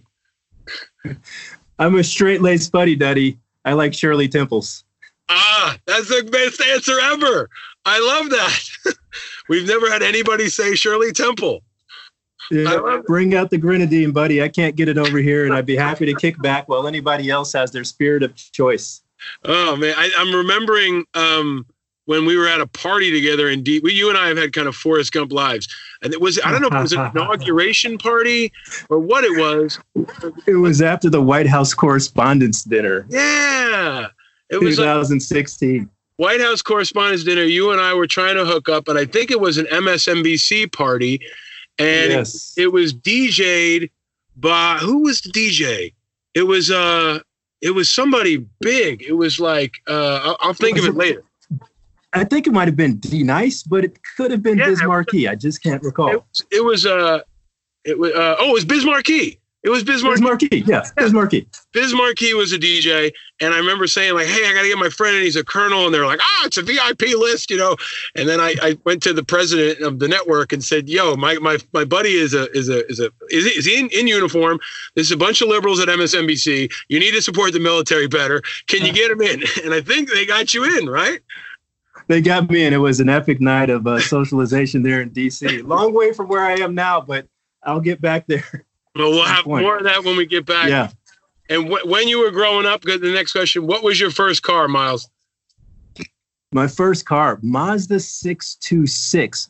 I drove that bad boy for 13 years, 180,000 miles on it. Drove it until the transmission just fried, and the cost of getting the transmission fixed was more than the car, so I bought my next car. I drive a Hyundai now. What color was that, and where was that when you were growing up? This was after I was commissioned. It was a gray V6 leather interior Mazda 626, and it had the air conditioners things. They would oscillate. Oh yeah, I used to ride through Germany on the Autobahn, hitting about 110, 120 miles per hour. You couldn't tell me nothing when I was then, but you know what? I still recall scraping the damn bees off of my car because when you drive through the towards Kaiserslautern from where I was up in Hanau, in the wine area, there's a lot of bees, and you smack the bees at 100 miles per hour, and those things get burrowed into your pate, man. I love it. I love it. I love it. This vision of you as a young officer on the Autobahn with a Mazda 626 encased in bees, drinking a Shirley Temple is going to be like, when they play you in a movie, there's going to be a scene of that. I had the portable CD player plugged into the ashtray lighter with Puff Daddy's Bad Boys Greatest Hits. I love it. I love it. All right. Victory album. A couple of the last questions we ask of everybody, and we'll do an abbreviated version. Colonel Miles Caggins, Miles B. Caggins III, which is just an amazing name to write. Every time I write it or I see it, it's an amazing name. I have to tell you that. But what makes you angry and what makes you happy? What makes me angry is not totally related to the military, but in general, there's a lot of inequality in the world. And beyond not wanting to see people stepped on or put down, but thinking of the least of these, when people are overlooked, and in the military, it could be leaders, senior sergeants and officers who never want to listen to what the young private or the young Marine has to say, that Lance Corporal, where they don't bring in the views of the youth, where they don't, where people look past people who may be beneath them financially. Anytime people are overlooked, oppressed, put down, this bothers me. And I see it in our country. I see it over here. I see it inside great organizations like the military. And that greatly annoys me. Unnecessary bureaucracy. Anybody who works in a large organization, I like flat organizations. I understand rules are rules, but we got to try to cut through and have efficiencies and decide things at the table together and not have so many meetings before the meetings before the meetings before the meetings. So that's it. That's what makes me angry mostly. But I certainly am a hopeful, optimistic person. And I think if we look at some of the examples that we have from our great religions, the example of Jesus Christ, or other members of our own family, some of us are blessed to have those great wise uncles and aunts who dispense wisdom and also dispense a wrinkled $20 bill that they're got from their Social Security check, but they give it to you when you're a young person. You go home and visit on the holidays, and they're just proud of you and give you encouragement. That's the kind of upbringing that I had, and so I owe it back to my parents' parents and their parents whose dreams I'm living out. Mm. And what makes you happy, man?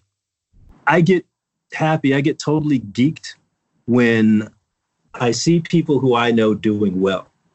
Me and my boys from college, we were always big upping each other. One is a medical professor down at Emory, another is a big shot lawyer in Charlotte, another is a great teacher. And so seeing my boys do well, seeing people who I mentor get selected for promotion or special fellowships or schooling, seeing the soldiers have the privilege of serving with and leading, have those light bulb moments where they know that the picture that they're taking is not just a frame from a camera. It has strategic geopolitical influence, and they get inspired to do the best and they start bringing forth ideas to the sergeants and the officers in the section, and we adopt those ideas, and they feel like they're part of the team and have a sense of corporate ownership. That makes me happy. Also, talking to friends and family and the people who I know are interested in me for me, and the people I'm interested in for the genuineness, for the love. People who've been riding with me from early on, starting with my parents down in Columbus, Georgia, and my sister and her family, and some other long-term friends.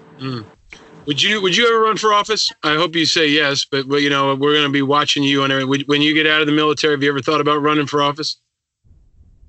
Paul, I'm a military man, so I can't answer this question. No, seriously. When I was at the Kennedy School, I took a class with Professor Steve Jarding, and it was really an advanced communication class. The title of it was Making of a Politician, but it prepared me for this job in the way of knowing how to do on-camera interviews, draft speeches, and other things. And he said at the beginning of the class, hey, look, folks, you're here and we need people like you in service and in government. Well, I'm already in government, but I certainly get a lot of personal satisfaction and value of representing others and serving. So if I'm called to serve in government after being in the military, I probably would answer that call if it was what's best for me at the time and met my priorities. But certainly the pursuit of any office, of any appointment, or even a promotion in the military is not worth losing one's soul. It's not worth compromising one's principles and values. And so maybe that's one of the things that makes being a military spokesman unique. I just put forth the truth and state the policy and try to make it inspiring. I try to persuade, but I do it with the truth. And you succeed, man, in everything you do. And that's why I've been so honored to know you. And I'm so thankful you joined us. I can't give you whiskey like I normally do in an interview, so we're going to have to adjust fire on that. I will get you some kind of a special beverage. I'll try to get it to you over there if we can do mailing soon. I'll try to get you some Peeps too, because Easter is coming. We do that if you've listened to the show. If I were going to give you Peeps and I asked you to choose between pink, blue, or yellow, which color would you choose, Miles? Pink, blue, or yellow? I'm classic. I like yellow Peeps. Excellent. All right. Now I know what to put in your gift package, which, by the way, are you guys still getting gift packages? I mean, that's one thing I saw somebody post. Interesting to know you guys are over there. Are they going to allow gift packages during the coronavirus outbreak? Well, it looks like our mail might be paused, but stuff is still coming in. I'm just grabbed. I've got a gift package next to me. People send them to me. They're like, hey, you're the spokesman. You know people. So when I do get a chance to travel around to some of these small camps and bring media, I've got a gift package. Here in my hand, I have 50 little packages of floss. So I'll bring these to some remote camps somewhere. Troops will have floss. Everybody loves to have this gourmet coffee. Black Rifle Coffee is a popular one around here. So yes, we do get gift packages. We also have the ability to buy things from the PX, and Amazon delivers out here when they can. Things are well. Do I get a chance to answer the dinosaur question though? Oh, you want to pick a dinosaur of the day? I want a dinosaur of the day. Yeah, man. You're the spokesperson. You have the floor. By all means. What's your dinosaur choice? I've always been a fan of Triceratops. Amazing dinosaur, right? Amazing dinosaur. Beast, offensive, defensive, Triceratops. And just such a cool helmet, and I mean, it just looks cool. It's a cool looking dinosaur, right? Like, yeah, we might the Marshawn Lynch of dinosaurs. Oh, by the way, I don't know if you've seen it. Westworld. Have you seen the new episode of Westworld? I've seen no new episodes. All right. Well, I took a break and I watched the new episode of Westworld. And here's why. Number one, Jeffrey Wright, who plays Bernard, has promised to join me at this show in the future. And I'm looking forward to that. But also, Marshawn Lynch is in it. Marshawn Lynch. Is that right? Yeah, he has a featured role. I was totally surprised, was not expecting it. I said, all right, my wife and I are going to take a break. We're going to watch Westworld to kind of disconnect, which is important in times like this. Like we learned in the Army, you got to take time. You can't live in the fight all the time. You got to take a break and find that break. And maybe this podcast is a break for folks. But dude, Marshawn Lynch is in Westworld, and that's some mind-bending shit. And you're going to see it and you're going to love it. I'll be sure to check it out. I finished the final episode of Power a couple of weeks ago. And out here in the midst of all this chaos and military war tension, I've got to watch This Is Us and get in touch with my sensitive side again behind the scenes. I love it. You're touching all of it. I'm hoping Milo Ventimiglia, who's been a longtime friend and supporter of IAVA and of the military, has done some USO tours. He is the star of that show. And a guy we had on this show, James Laporta, who is an incredible investigative reporter, is a technical advisor on that show. So there's a lot of connections, and you and I keep talking. We're going to cross over into every episode we've had. But I've answered questions out here about Syria from James Laporta. I used to work for Ambassador Susan Rice, and all my life I've had a crush on Rosie Perez. So certainly I feel right at home on the Angry Americans podcast. That is the perfect ending, man. That is a great way to end it. Well, look, listen, Miles, I am so grateful for your friendship. I am so inspired by your leadership. You are a leader who's risen to the moment for this country for so long, and you're doing that especially now. I was on CNN during those rocket attacks. You were on one side, I was on the other side, and I felt, really comforted and confident knowing that you and other leaders were on the ground to guide our men and women through that. And, I know you're going to be tapped to do other things for this country in the years to come. And you do it the right way. You're an incredible role model. More than almost anybody I've had on this show, young people or anybody who needs a role model, read up on your background, follow you. You are a leader that this entire country is proud of. I know Hampton is proud of. I know your family is proud of. But you represent the best of what this country is all about, especially in times like this. So I'm so grateful for all your leadership and for you making the time for this discussion in the midst of everything else going on, man. Well, thanks for having me, Paul. People want to continue to get updates about what's happening here. You can follow me on Twitter at OIRSPOX, OIR Spokes. And then my personal Twitter is at Miles Caggins. And I'll be happy to stay in touch with you and do any follow-up questions. And if any of your listeners want me to Skype into their classrooms, I'm happy to make time to do that. That's actually amazing. I don't want to overwhelm you, but there's a lot of teachers who are going to be listening, trying to figure out over the next couple of months how to creatively connect their students with great educators and leaders. And you're that, man. You everything you do is kind of a masterclass in leadership and humility and communication. So I hope some teachers take you up on that. That would be a great honor for the kids and an inspiration, man. But you're awesome. I look forward to having you back in the States at some point soon. We'll rent a Mazda 626, and we'll get some Shirley Temples. We'll play some Biggie and Biz Markie and Puff Daddy, and we will celebrate your return when we get through all this, man. All right, we're going to get through this coronavirus, and New York streets will be full of travelers and revelers soon enough. All right, brother. We love you, man. Thank you for all your leadership, and thank you to all the men and women that you lead over there. Yeah, that's it here from Baghdad. Have a good one.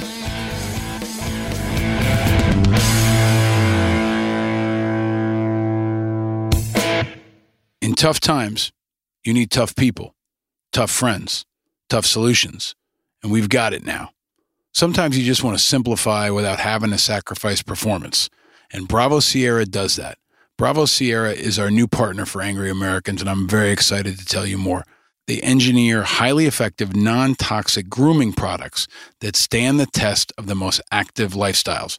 Bravo Sierra has pioneered an unprecedented large-scale testing program with 1,000 U.S. military service members and their communities. It's a simple idea. If the products work for them, they work for everybody. Plus, Bravo Sierra gives back 5% of all sales to MWR, that's Morale, Welfare, and Recreation, to support programs for active duty service members, veterans, and their families. This is an awesome part of everything they do. So you'll feel clean, look good, and smell great all day with products that are healthy, high quality, and affordable. Men's Health called them a game-changing grooming line. So check out BravoSierra.com. I'm very happy to have them as our newest partner here on Angry Americans. They also just had my friend Flo Groberg, Medal of Honor recipient, all-around awesome and inspiring American. He supports Bravo Sierra. And right now you can try the Bravo Sierra Starter Kit for free. It's 3 of their best-selling products. It's an aluminum-free deodorant, the Hair and Body Wash Solid Cleanser Bar, and a hair grooming cream.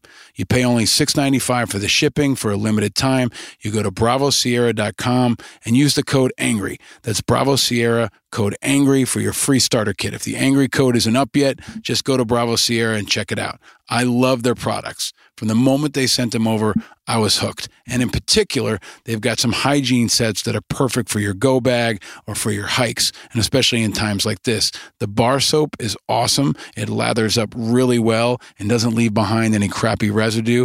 They have antibacterial body wipes that are particularly good post-workout, or if you're going to be stuck in a place where you can't, for example, take a shower for a while. The antibacterial wipes are perfect, especially in times like this. I love the way it smells. I love the values of this company. I love the leadership, and I'm very excited to have them as a partner in this show. So go check them out. Show them some love. Check out BravoSierra.com. Also makes a great pick-me-up for folks that are hunkered down somewhere. Send them some Bravo Sierra products, and it'll make them feel good, smell good. And the people who are locked up with them, they'll thank you for it as well. I love the hair and body wash and shave. It's just the best kind of body wash. It smells great, feels great, comes off easy. I love the packaging. I love the design, but the smell is awesome. It's the hair and body wash and shave solution you've been looking for. It's a great combo, and I highly recommend it. I love this product. My wife loves these products, and I think if you check them out, you'll love them too. Check out BravoSierra.com and tell them that Angry Americans sent you.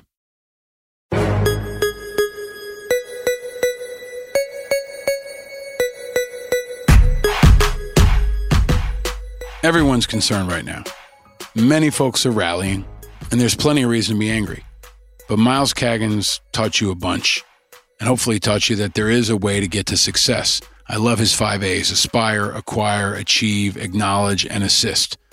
And that's a great message, because especially when the rockets are landing, especially when the virus is spreading, there's a way to make an impact. So it's time to turn that anger, sadness, frustration, inspiration, agony into positive impact. It's time to be a helper. Always look for the helpers. There will always be helpers, even just on the sidelines. Because if you look for the helpers, you'll know that there's hope. If you're new here, here's the deal. I offer a way to convert your righteous, understandable anger into positive action, an action that shows that angry Americans can also be impactful Americans, an action that will channel your energy, make you feel good, and make a difference. And like this show, our actions are always packed with the 4 I's: integrity, information, impact, and inspiration. Feed the hungry, house the poor. We gotta save these babies and stop the wars.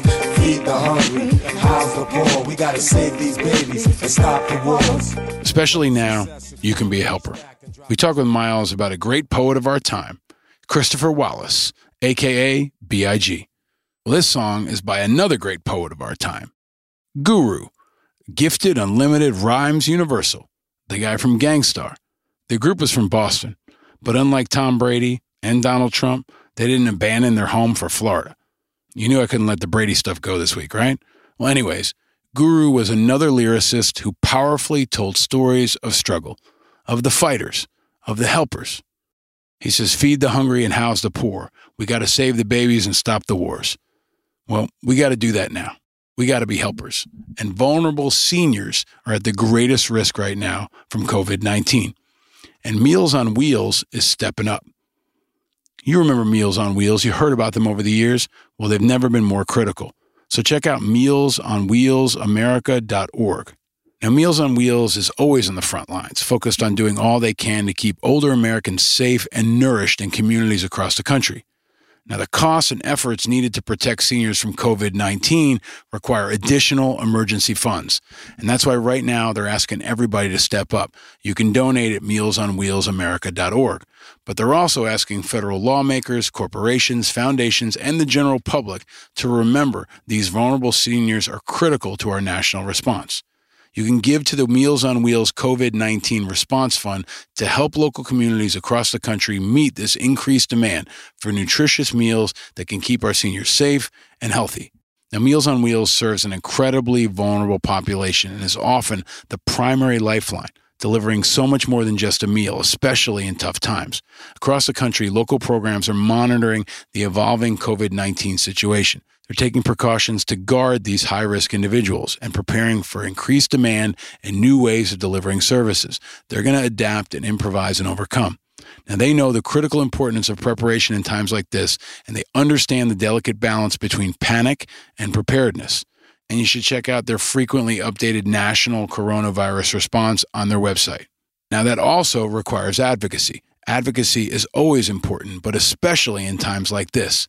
And the Meals on Wheels team is fighting for supplemental funding. They're urging the administration and Congress to ensure that local senior nutrition programs are adequately resourced. It's critical that these community-based programs have access to supplemental federal funding and clear, timely emergency guidance. And the Meals on Wheels team has a statement on their website that you should definitely check out. Now, the House recently passed an updated version of H.R. 6201, the Families First Coronavirus Act, which includes a number of provisions that they've been working on in Congress to help support nutritional programs, including $250 million for programs like Meals on Wheels. This additional funding will help provide an additional 25 million meals to seniors that rely on the program. And you can call the Senate, call your representative, and tell them to support Meals on Wheels and to support this critical funding. So you can donate, you can support their advocacy, and you can also volunteer. Our seniors built this country, and now it's on all of us to save it.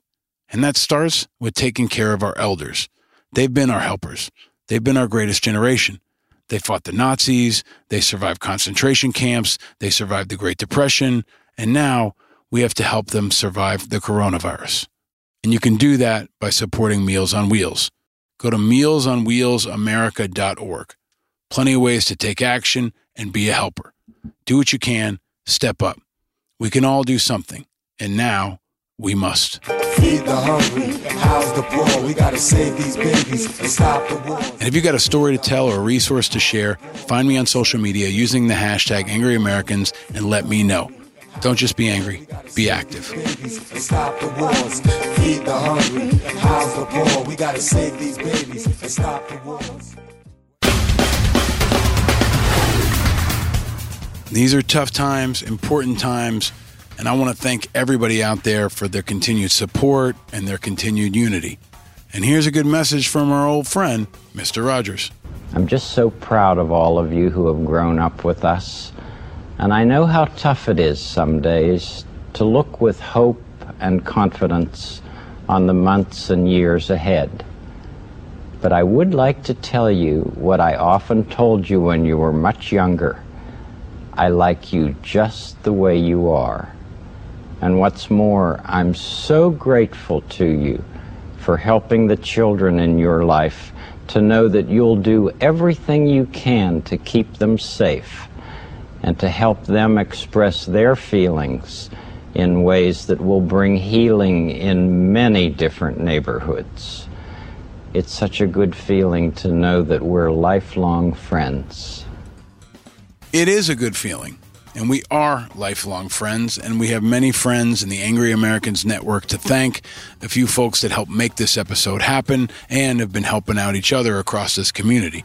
First off, Colonel Miles B. Caggins III, an awesome individual, inspiring human being, and his entire team. Be sure to follow him on Twitter, look for him in international and national news, and watch for him to hopefully run for higher office or lead America through the future. Again, he's also single. After all this coronavirus stuff dies down, I'd love for us to all be able to come together for a Miles Caggin wedding that started thanks to the Angry Americans community. If we could get the FDNY and Chicago PD to play in a hockey game, we can definitely get Miles Caggins married. He's a hell of a catch, people. Also, big thanks to the Righteous Media team, especially under the difficult circumstances. They continue to innovate and inspire, especially Mighty Mercy Rich. She continues to plug away and do such good work. Very grateful for you, Mercy. Thanks for holding it down. Big thanks to creative Chris Rosenthal. He continues to crank out amazing graphic and video content that can help you through these tough times. Go back and check out our Instagram page, check out our Facebook page. Lots of great content there. And you can also find video thanks to Radical Roy Velchek. Check out angryamericans.us for video of just about every episode we've ever shot. All 50 episodes, there's video up there, and you can go to our YouTube page and find the same. If you're looking to educate some of the students, especially high school age students or college students, there's some incredible conversations there. You can go back and check out inventor Dean Kamen and hear him talk about his wheelchair that climbs stairs. You can hear from Chef Tom Colicchio talking about food and his inspirational story and tough times for Tom Colicchio in particular right now. He's definitely an important person to go back and understand and to watch. And look at people in the media like Chris Cuomo, Rachel Maddow, Meghan McCain, who are helping guide the conversation. All those conversations are online on our YouTube page, and they're waiting for you and your homeschool class or whatever you need. Also, big thanks, of course, to outstanding Umar Legelege and to Bill Schultz, the master, who's deep in his audio bunker, cranking out this and so many other great pieces of content. My thanks to you, Bill Schultz. Also, thanks to Ari Melber and MSNBC. They had me on this week to talk about how the Department of Defense and VA can respond to the coronavirus. You can check me out in other media places in the days and weeks to come, likely from my closet with my wife's shoes behind me, but I will be continuing to do media from wherever I am and hopefully elevating some of your stories. And big thanks to Bravo Sierra, our amazing new sponsor. These guys are incredible. We're so psyched to have them in the Angry Americans family. I hope you will check them out.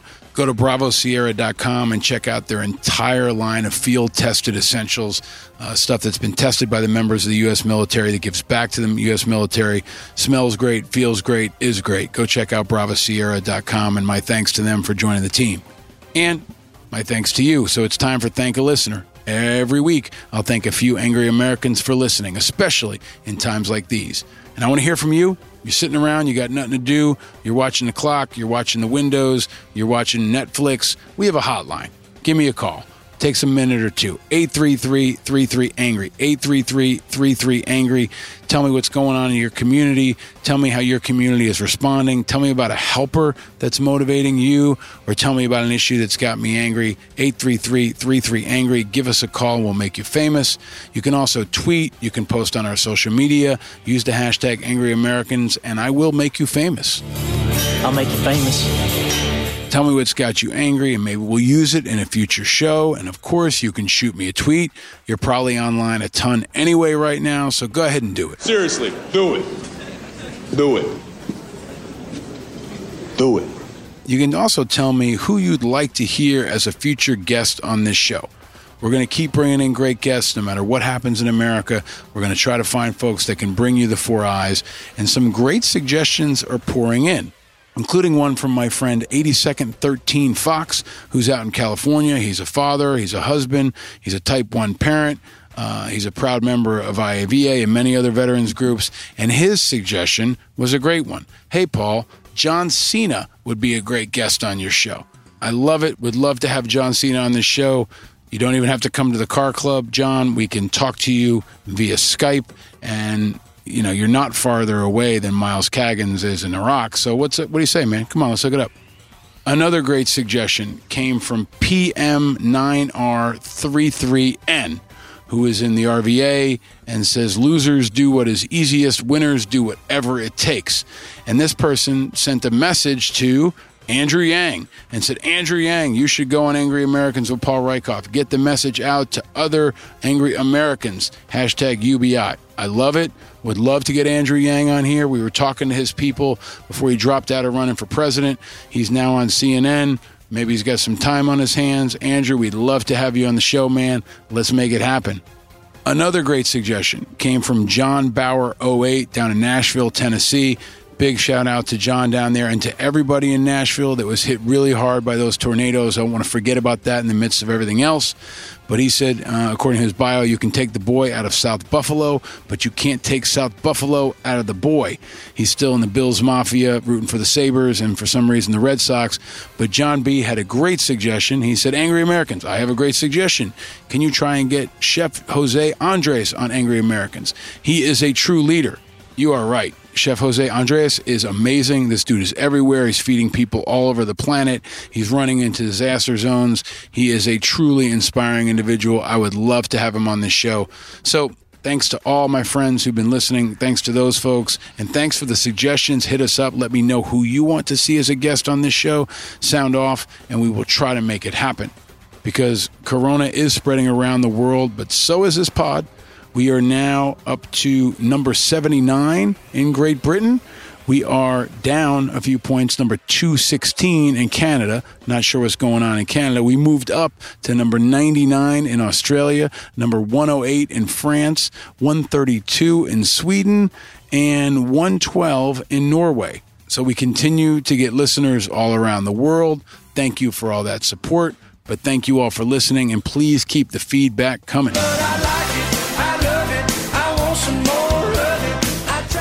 I'm grateful to all of you. Thanks for listening. And as always, thanks to my family, especially right now, my amazing wife and 2 boys who are sleeping right outside this door behind me right now.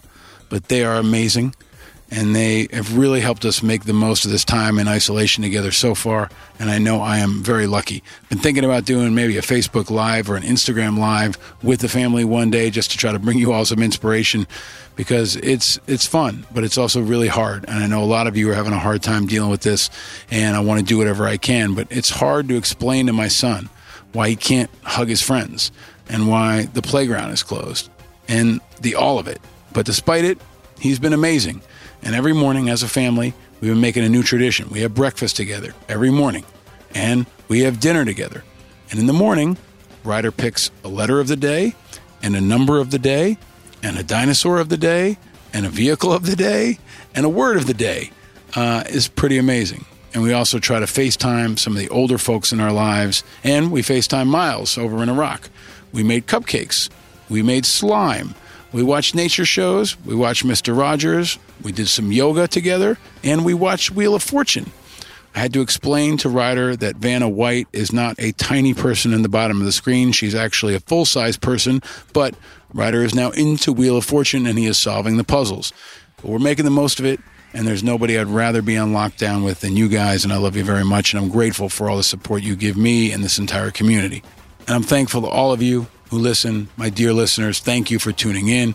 Please keep pushing forward through all this. Please keep bringing the calm. Please keep bringing the positive attitudes to me and to each other. And please continue to tell your friends to check this podcast out. We're going to keep bringing the 4 eyes. And if you have an Apple device, please leave the show a quick review. You got time on your hands. And subscribe now, and we will have it hot and fresh and waiting for you every Thursday. They've been coming around midday because we've been having to adjust, but they will be there on Thursday, usually before dinner time. So check it out, subscribe, and we'll have it hot and fresh waiting for you every Thursday. And maybe more often. Let us know if you'd like to hear shorter versions of this podcast on a more regular basis, because we're all going to be locked down. If I can bring you information that matters, I'll try to do it. And definitely keep the feedback coming on social media. I see you, I hear you, and I'm with you, especially now. And go to angryamericans.us. You can sign up for our newsletter. We'll have events coming whenever events are allowed in America again, and we will adapt, improvise, and overcome until then. So stay tuned, subscribe for free, and share, and we'll keep this movement growing week by week by week. And it's okay to be angry, especially now. But stay frosty and know that you're not alone. We're all a little bit angry. That's because we're paying attention. And together, we can stay frosty. Together, we can bond in the suck. Together, we can move forward, day by day, and show unity in the face of adversity.